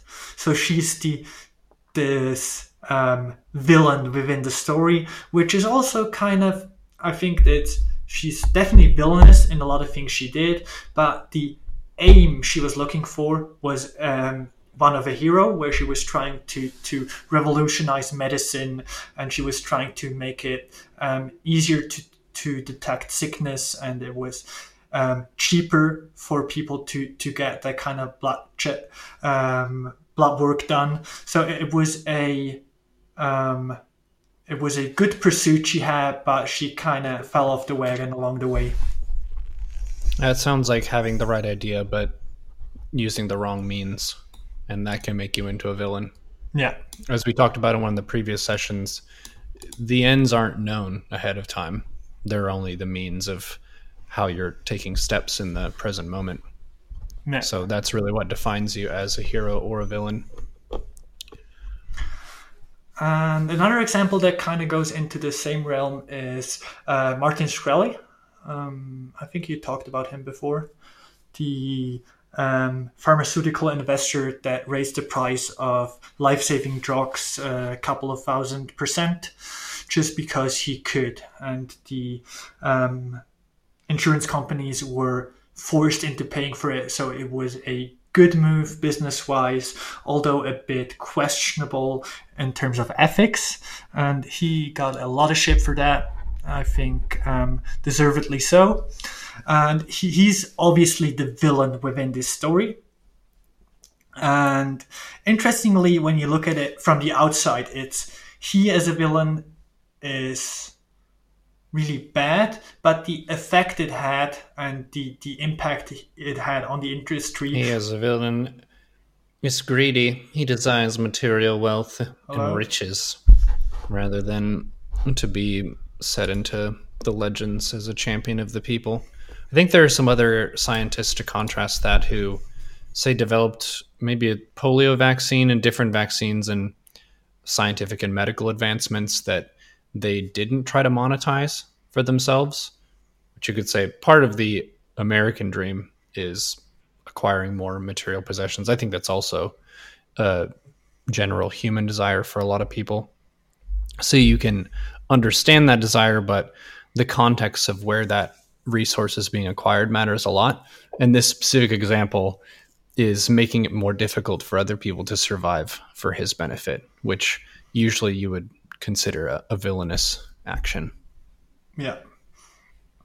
So the story as it's told is him as being the villain, but when you look at the story from an outside perspective, it's him doing bad things really increased the dialogue we have about what price should life-saving drugs have, and arguably had a good effect afterwards that this is more out in the open. We know a lot more about what's happening behind the scenes when it comes to drug pricing. So it's arguably had a good effect, even though what he did was bad. Mm-hmm. So it's basically the complete opposite of the story of Elizabeth Holmes, where the aims were good and the result were bad. His aims were bad, but the result was arguably good or had some good implications. Mm-hmm. There are also some different villain elements that jump out at me that I have some examples of. So certain villains are really, really evil to the point where as part of the story, it's very difficult to follow what they're doing because it puts a bad taste in your mouth. And oftentimes they're doing things that real people have done. So there's an element of realism to these wicked actions and things like that. 13 Assassins is a movie like that where the villain is so awful and sick and wicked that you're really upset seeing everything that he does over the course of the film, which builds some tension in just how you feel about it and also makes you cheer for the heroes more than if the villain was more of a mixed bag. Is he really a bad person or not? It makes it very clear for the listener or the viewer that this is a very bad person who needs to be removed from this equation, as opposed to some more Disney kind of villains, which fill the slot of the villain, but it's more of a playful kind of cackling mad scientist character who's doing something sort of silly, but it's not really foul and disgusting in the way that offends us and makes us hate the villain. Sometimes we love the villain and we think they're hilarious, and we still gain some moral value of what the hero is doing without necessarily having that like really gritty friction of what the villain is doing and us wanting them really to lose. Yeah. I want to address something in chat. Bolaron said that Sauron is evil and has no redeeming qualities. That might be so. I'm not sure about what he's all about. But when I read Lord of the Rings, or a bit after the fact, I started really to feel for the orcs and how they're just this suppressed minority, and they're trying to do an uprise to kind of gain the standing in society that they deserve, but being pushed down by humans and and elves that was really difficult for them to do. And the story there is that good prevailed over evil, which is a difficult element or a difficult argument to do when you suppress any kind of minority, no matter how hideous they look. Yeah, it's an interesting narrative device because in the real world, most of our conflicts now are human against human, where we have so much common ground that we should look out for each other if we can do so. And in the case of the narrative, the orcs are sort of a narrative device, I think, for Sauron to have power and influence, like the men of the East as well, who fight for him, where you could break down the nuance. And if you knew enough backstory for them, then you may care about their situation more. And this ties back into your point initially, where oftentimes you have a hero and then you have some side characters. And because the hero gets more character development, you tend to focus more on what they're learning, what their outcome is, and you become more emotionally attached to them as well. And this is, I think, the foundation of the mechanics of empathy. For us to be empathetic and compassionate, it helps us to know the feelings of the other people. And in the case of Lord of the Rings, we know a lot less of what the orcs think and feel about the world and their perspective than we do men, elves, dwarves, and hobbits. So we're cheering for the characters that we understand the best. Yeah.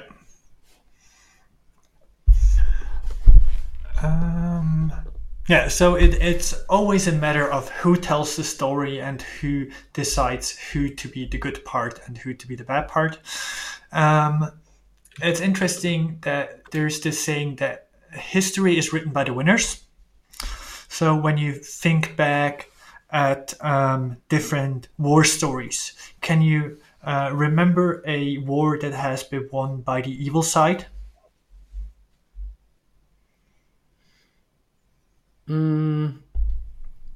I think conquests as a general progression tend to be largely evil in nature. If you have some inhabitants of a realm and you have military dominance and you go in and you crush and you control the area, I think most people would agree that is usually an act that is more evil than it is good. But by the end of it, when an empire has been established, such as the Roman Empire, we tend to romanticize that and think about that achievement positively, even though the process of that involved a lot of killing and war and things like that.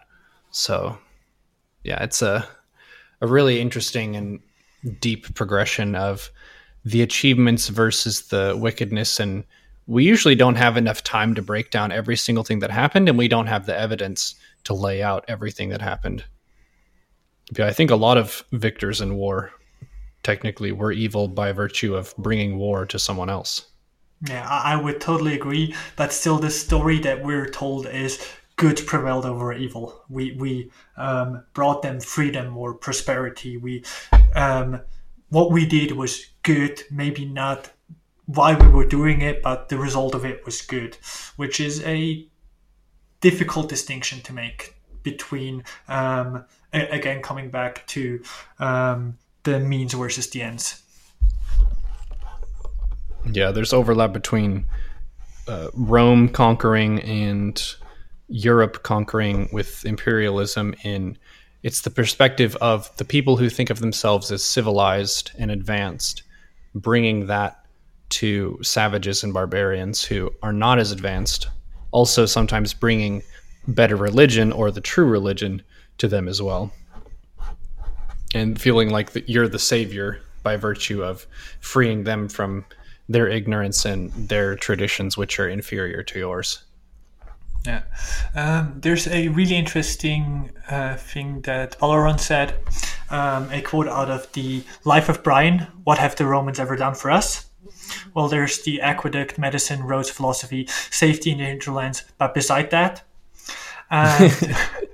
this is something that reflects on what we talked about, Confucius and the necessity of a stable society for everyone to prosper, where they whenever there was a war in China, which happened all too often, it made it difficult to keep up the big infrastructural projects they had, that were designed to keep people fed, which is arguably more important than for one or the other ruler to get a bit more power and a bit more land.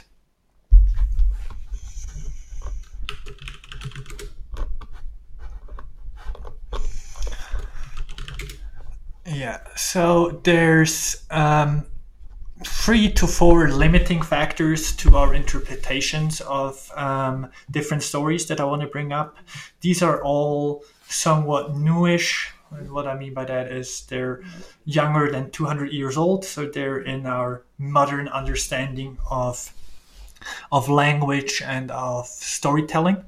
The first of which is Wittgenstein. He was a Austrian philosopher that was in England where he wrote his philosophy, and he was on about the subjective nature of language, and he talked about toothache a lot. He seemed to have some tooth problems, or I'm not sure what was the problem there. So he talked about toothache in a matter that when you grow up, your tooth hurts at some point.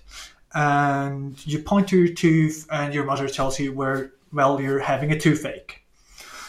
But you might see other people that kind of have that mimic of their teeth hurting, but you never get an understanding of how the other person feels when their tooth aches, in comparison to how you feel when that happens.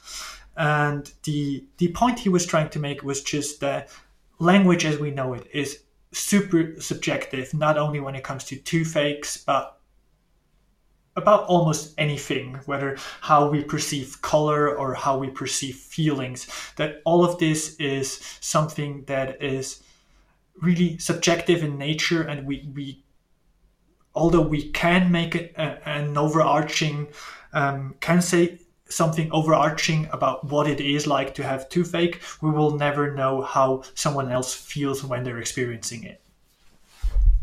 Mm-hmm.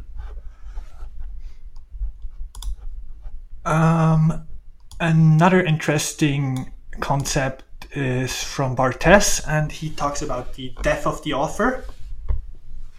So when you have someone writing a story, they more often than not intentionally put meaning in there. They intentionally put a moral of the story in there. And what Barthes was talking about is that moral the author put in there.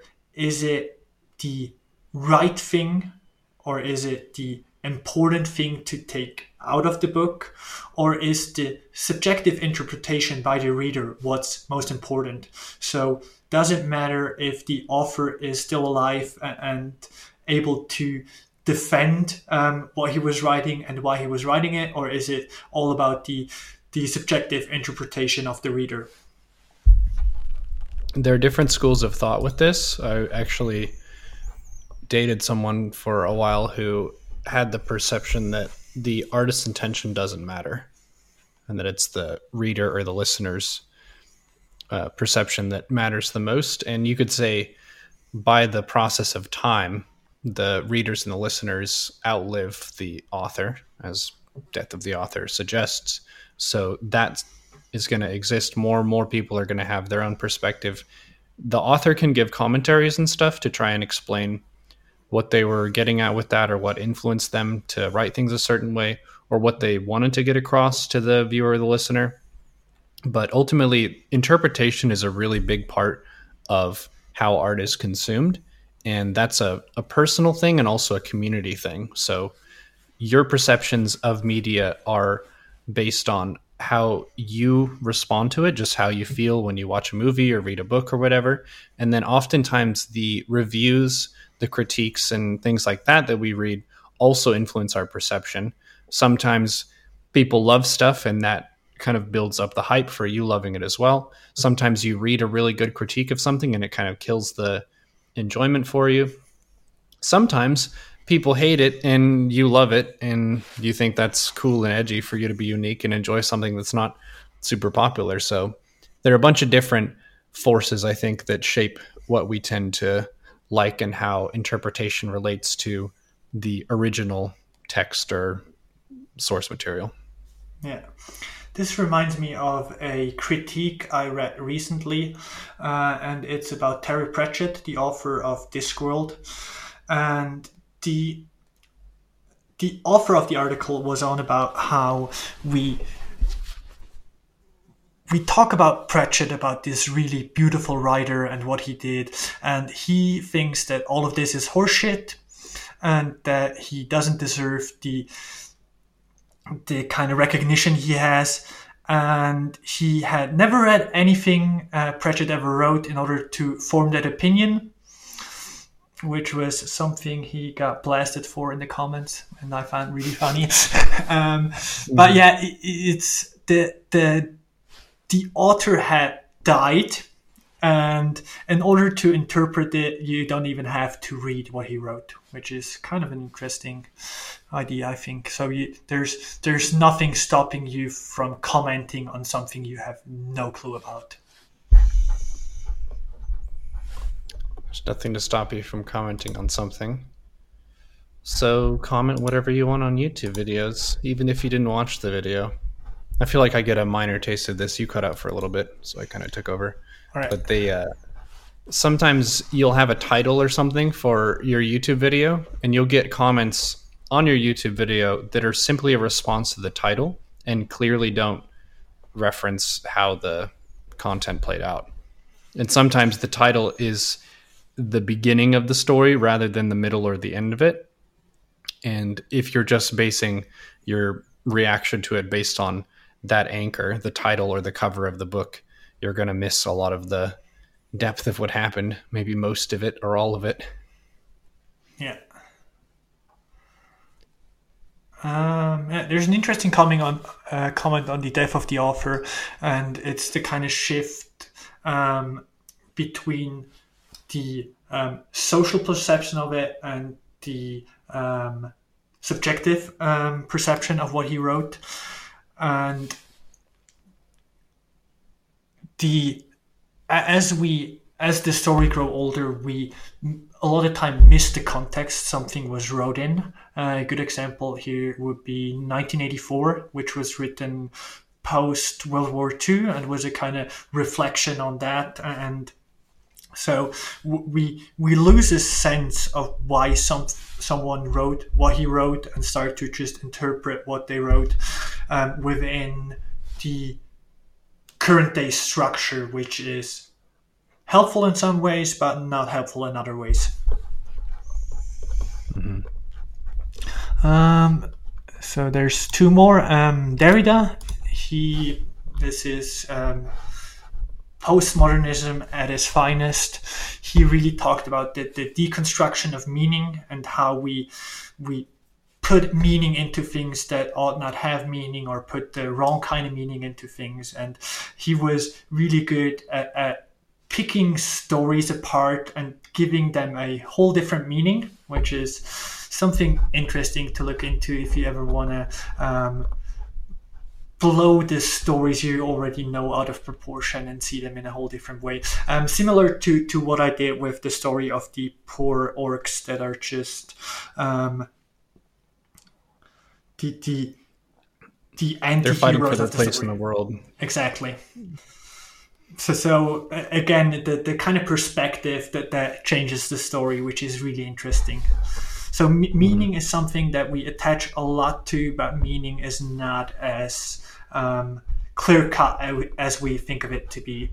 And one who comments on this the best was Nietzsche when he wrote Beyond Good and Evil, where he just really took apart the notion of good and evil, how useful is it, and talking about everything where it's not useful to think of it as good or evil, but it's ambivalent, and it's the notion of thinking about it in terms of good and evil is hurting us a lot more than it serves us.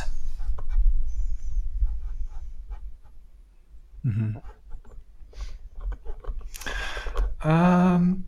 So that's about all I have to say in terms of different kind of myths and how they're structured and the kind of effect they're having on us. So I want to really open up the floor to be able to go a bit more in depth about specific ideas and stories we tell each other, and to just have a discussion about what that means and what it could mean or should mean. So I'm not sure if you have something, or if we want to have people in chat come up with suggestions about what we could talk about.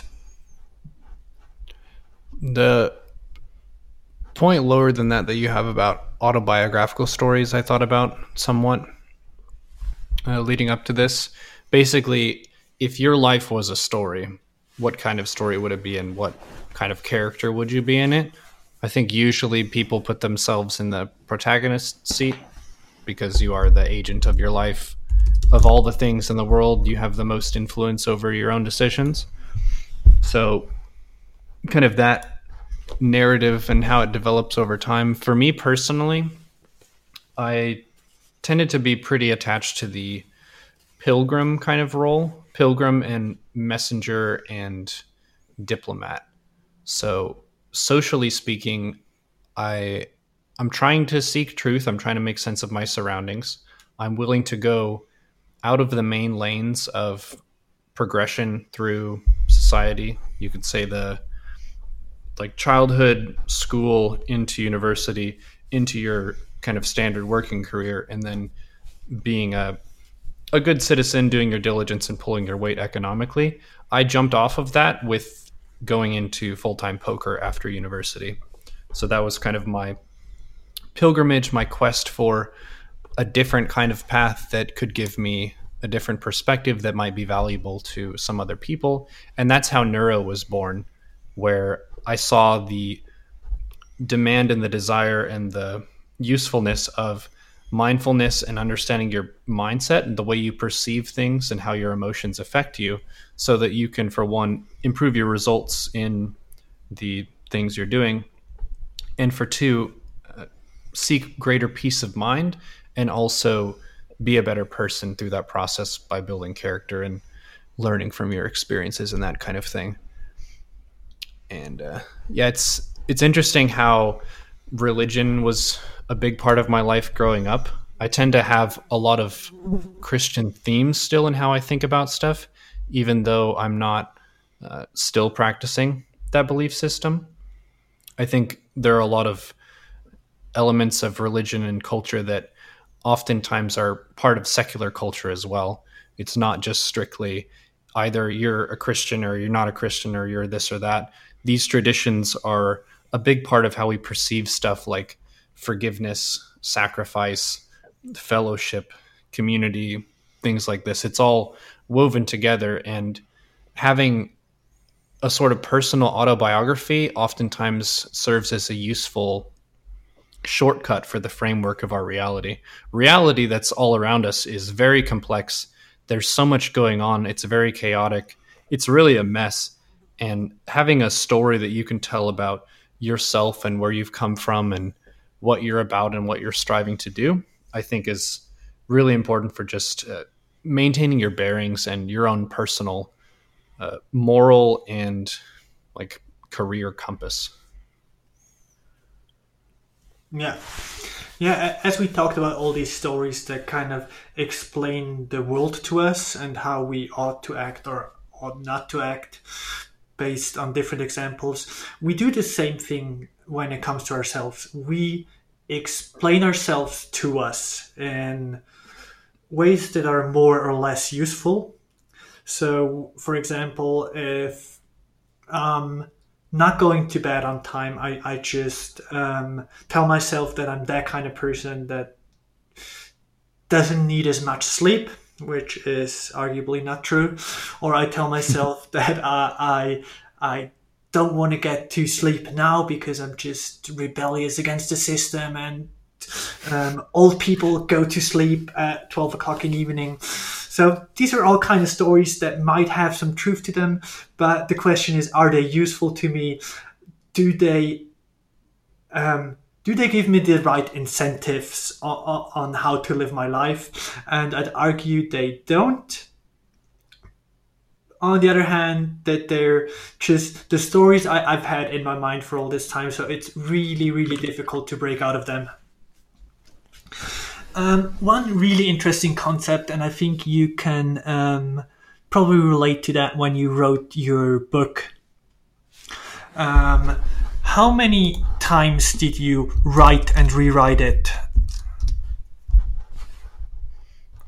So it was article by article, and I wrote them initially the first time when they were put into the weekly all-in.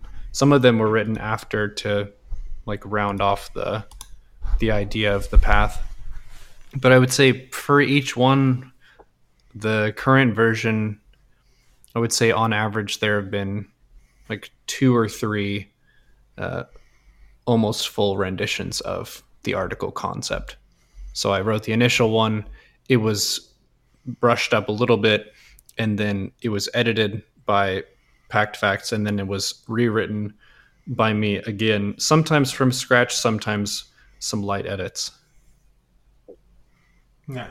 So you'd agree that what you first put down on the page is just a first draft of the kind of all the ideas that you want to put in there, and you're not putting as much detail onto how you say it, but more so want to bring across what you want to say? Sometimes it's that. I think the main development for this book and also my development as a writer is writing for yourself from your own perspective in a way that you understand versus writing in a way that is accessible to a global readership. So people who are coming from different backgrounds, different perspectives, sometimes different languages, and they speak English as a second or third language, being able to communicate the concept clearly to them. And that involves, for one, understanding the essence of what you're trying to say, and also for two, being pretty direct and straightforward about it. My first drafts for a lot of the articles were very lofty and flowery. Actually, this quote by Campbell here: myths orient people to the metaphysical dimension, explain the origins and the nature of the cosmos, validate social issues, and on the psychological plane address themselves. Like, it's so jam-packed with psychobabble that you would have to basically take a few minutes to find all the different terms and then think phrase by phrase what each phrase means. It's just a super heavy, weighty sentence that if you say it really fast and then you move on to the next thing, I feel like you're missing a whole lot of opportunity for just establishing one or two clear things. So the final version, and as I try to write moving forward, brevity is the soul of wit. Being able to get the idea, understand what its essence is, and deliver that in a pretty punchy and clear way is super valuable, especially in the information age where we have all this information around us all the time. I don't necessarily need to have a really flowery way of expressing what I'm saying. I want to understand the point I'm trying to get across, and I want to deliver that using the English language as effectively as I can. Yeah, that makes a lot of sense. So in terms of how you describe this, I'm not going to use the same terminology as I would use when I do my first draft. So when I do a first draft of something, I just put everything down that I feel is important. The language doesn't need to be at a point where anyone else would be able to make sense of it. It's just for me that I kind of have a overarching map of everything I actually want to talk about.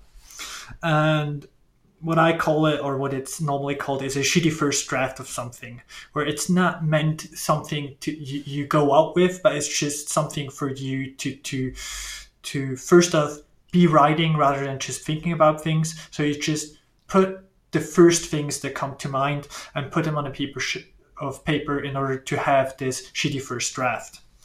And I find this concept really useful because we do shitty first drafts on everything. We do a lot of shitty first drafts when we think about things. So imagine you go into a coffee shop and you order your coffee, and the barista is really rude.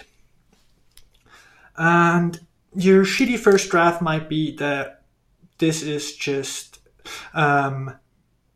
someone you don't like, or a coffee shop you'd never go to again because the barista was rude. So the shitty first draft is something you made up that not necessarily is true or not. It's just the first thing that came to mind for you on explaining the situation.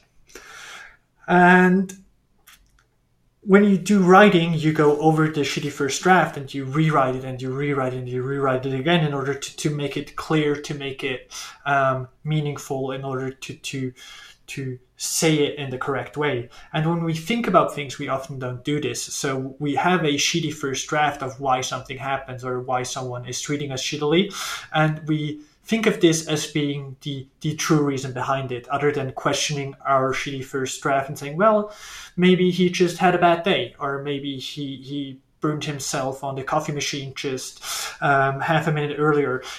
There's so many explanations, and we don't take them into account when we make our shitty first draft. We just think of the first things that come to mind and make sense out of the situation in that way. And it's not useful for the most part, and it's not a good reflection on how things are.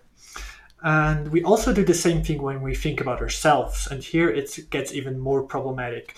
As I said, when I don't go to bed at the quote-unquote right time, my shitty first draft is, well, I don't want to go to bed now. And that's as good enough an explanation for it as I can make up in a moment.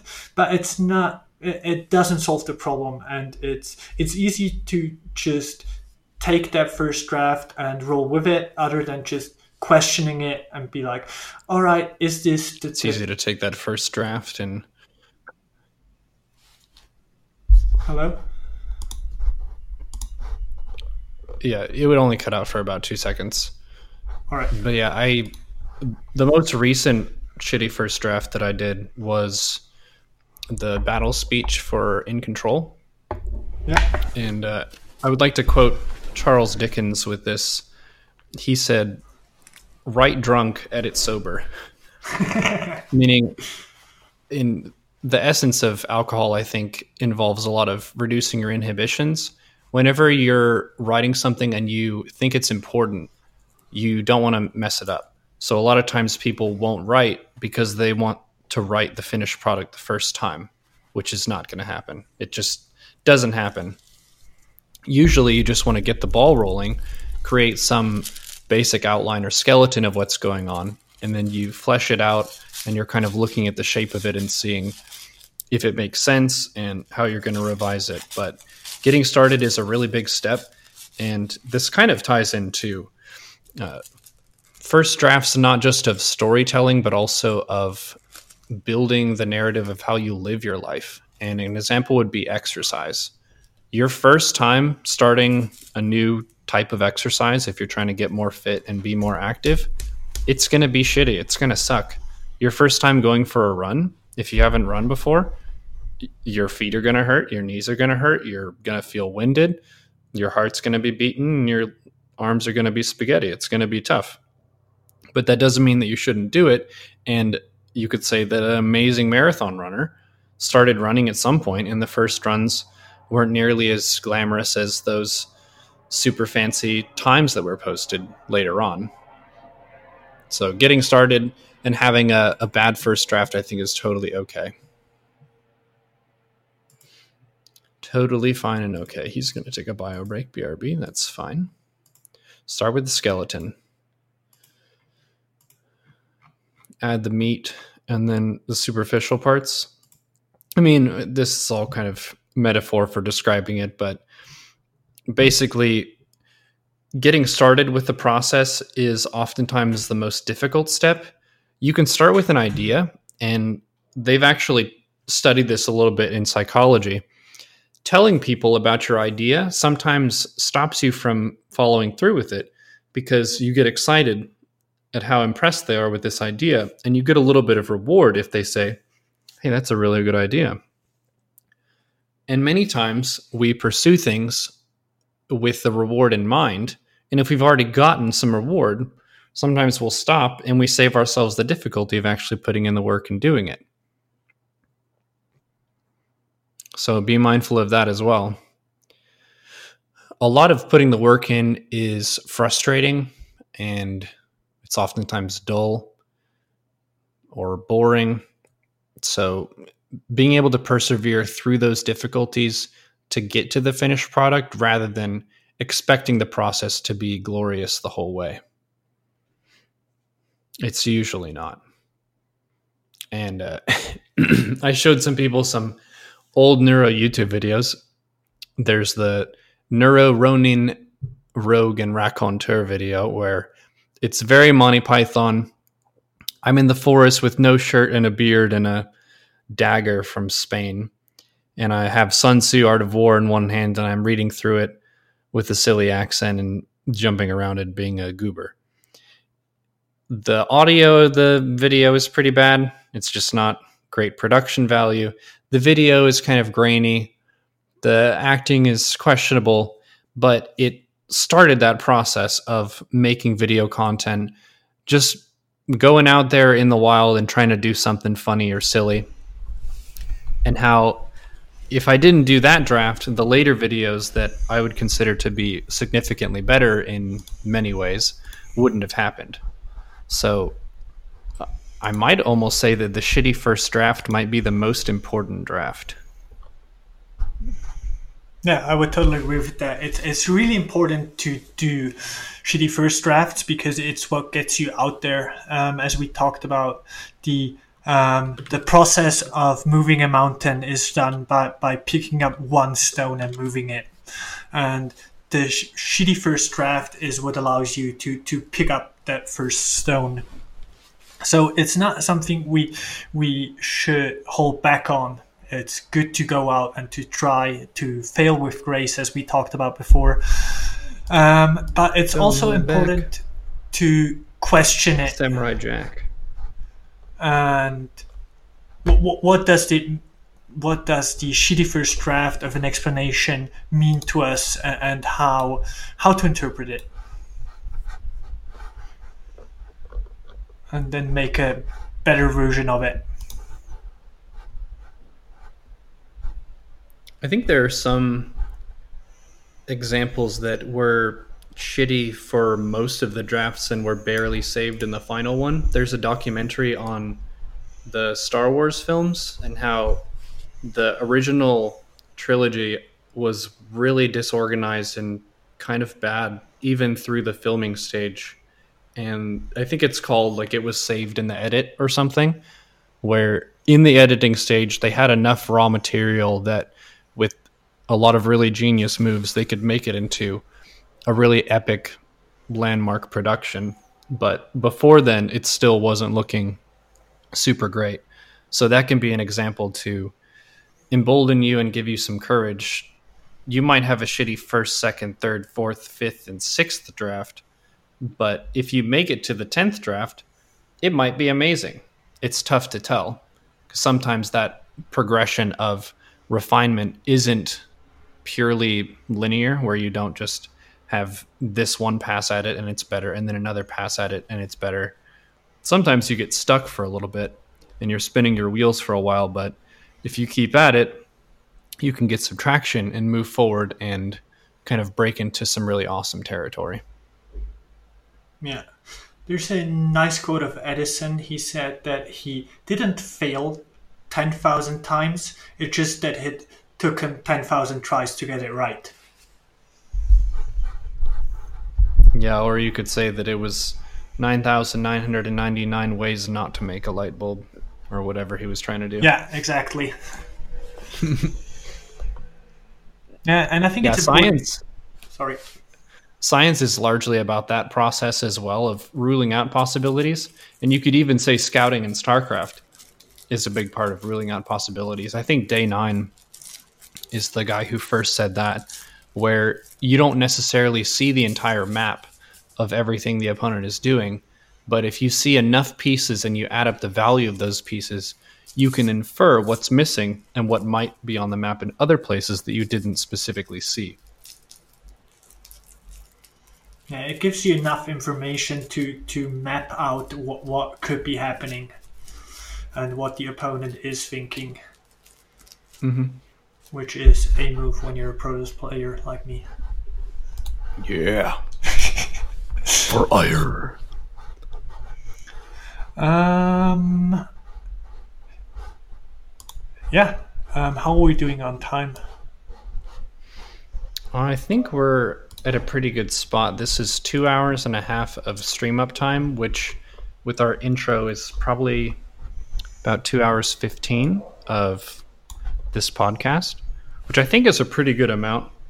I haven't consumed a podcast of this size before, so I think one point of feedback we can get from the listeners is, do you like this volume size? Because I feel like we got to get into the weeds quite a bit and focus on some of the detail as well as getting the big picture. So I like this duration from my perspective in conversation with you. On the podcast end, does this work as a single thing? Would you listen to this in 2 sittings or 1 sitting? I'm curious for feedback with this because I'm not really knowledgeable about what podcast listeners want from that experience. But yeah, this is like the long form class. If you've had university classes before, I've had some that are 50 minutes to an hour, and that's a block size you can have, which is pretty nice and fresh. And then you have the marathon ones, which are around 3 hours, which can still be really valuable. If you had a course like that, you might have one of your marathon classes once or twice a week, as opposed to 3 to 4 times a week. Yeah, this was a really good session. The other ones are on YouTube, which might get ripped to a podcast later, but I'd be really happy to do the other ones in this format as well. Good job with the layout and leading the lecture here, Eshe Fatim. Thank you. Yeah, there's a comment on not spending enough time on each character. So the idea of this lecture was to just giving a overarching description of what's happening in terms of MythoPoetics, and open to diving a lot more in depth. I think we could build in a future session on more of the character concept. So we touched on it some, but as a personal exercise, I think it would be cool as a challenge to say, what are the 10 most impactful characters that you know from storytelling and media, and why they're the most impactful to you, how they maybe represent elements of who you are or who you strive to be, and the situations that maybe you remember of them.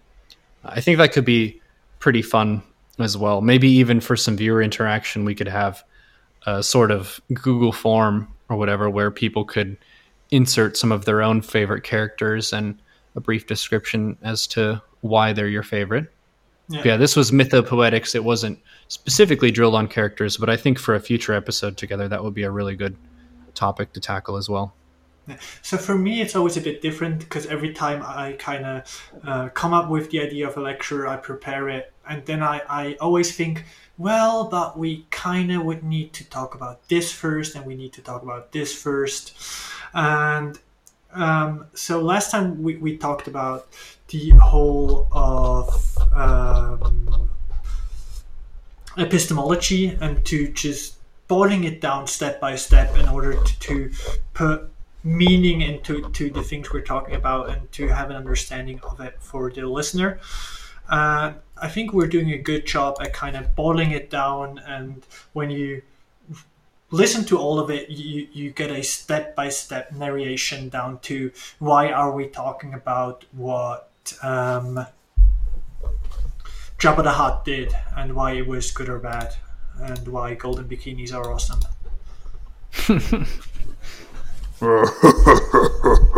Jabba the Hutt.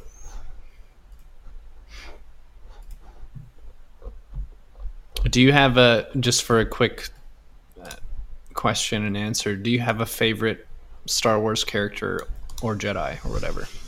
Oh, Star Wars is a bit of a triggering thing for me. Not because of everything they did with it later on, but I'm really at odds with the Jedi as a whole, because they're this all-powerful quote-unquote good being, and they decide to stay out of politics and economics, which I just find utterly stupid. So if you're trying to do good, you should do it as well as you can. And this means involving yourself in politics and economics and not just staying out of it and letting things go awry as a bystander. So, yeah, Jedis are kind of weird. I do like He's Yoda, critical though. of the Jedi Order. Look at this guy. He's a non-believer. I say, it's unfortunate. Have you heard of the Old Republic lore? Like Knights of the Old Republic games, and there's the Old Republic MMO. I've heard a bit of it. It's more about how the Republic was established and whatnot. Yeah, I know a bit of it, but it's not something I really dove into a lot. So, yeah, I can't really speak about it. I think from a narrative capacity, it's one of the absolute best and is definitely my favorite part of Star Wars lore. The movies are fun, but they don't give you as much depth of the world and also the kind of nuance of how decisions shape a Jedi or a Sith character. So in the Knights of the Republic games and the Old Republic MMO, your character has its own light side, dark side score, where a lot of the decisions you make in conversation give you either light side points or dark side points, but you're not committed to necessarily being on either side. You could be directly in the middle. And that's a really fun aspect of shaping the story of your character, is that many of those decisions matter and they shape you as a character, the perception of other characters looking at you, and you also get to be critical of the different ideologies of the Jedi you meet and the Sith you meet and the people who are kind of gray in the middle. Yeah. I think that this is a really interesting tool of storytelling that is only developed with video games, where it's not that you follow a given narrative, but you can choose your own narrative and can get influenced by these different ideologies. And it reflects really nice on how we live our life, and there's different people trying to influence us. And the emphasis on the main character being us and their decision making is something that you can I guess you're saying the emphasis on the main character. You said the emphasis on the main character, I'm guessing? Yeah, the emphasis on the main character to be the one to make decisions and think about their decisions is what should really resonate with the player, and it's something that's really hard to bring in a story. So I think video games are really good at telling moral stories and putting the weight on the decisions we're making. Mm-hmm.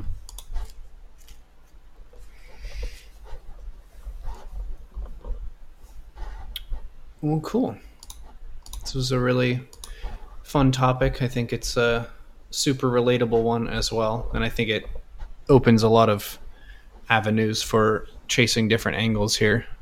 And this also kind of leads back into the format of this segment. This is basically philosopher for laypersons. This is not a philosophy fourth year PhD master's course.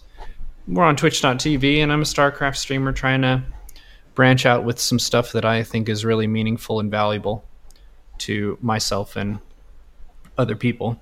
So yeah, it's a work in progress, and it's also more for the casual person as opposed to the expert. And part of this can be shaped by where we want to go with it as well. So if you find elements of this that are particularly intriguing, or you want to know more about that, you could tweet at me. I don't know, Echifatim, do you have a Twitter? I have a Twitter, but I only look at it when I wrote someone that I need to know something of. So I look at it like once every 3 months. But I can not even. Well, you could give a contact email or something as well. Yeah. If people wanted to. Yeah, I had you with a couple of people reaching out to me via the messaging on Twitch. So if there's any question or any insights you want to share, I'm always open to that. I like constructive feedback more so than people just yelling at me. I think that's kind of normal.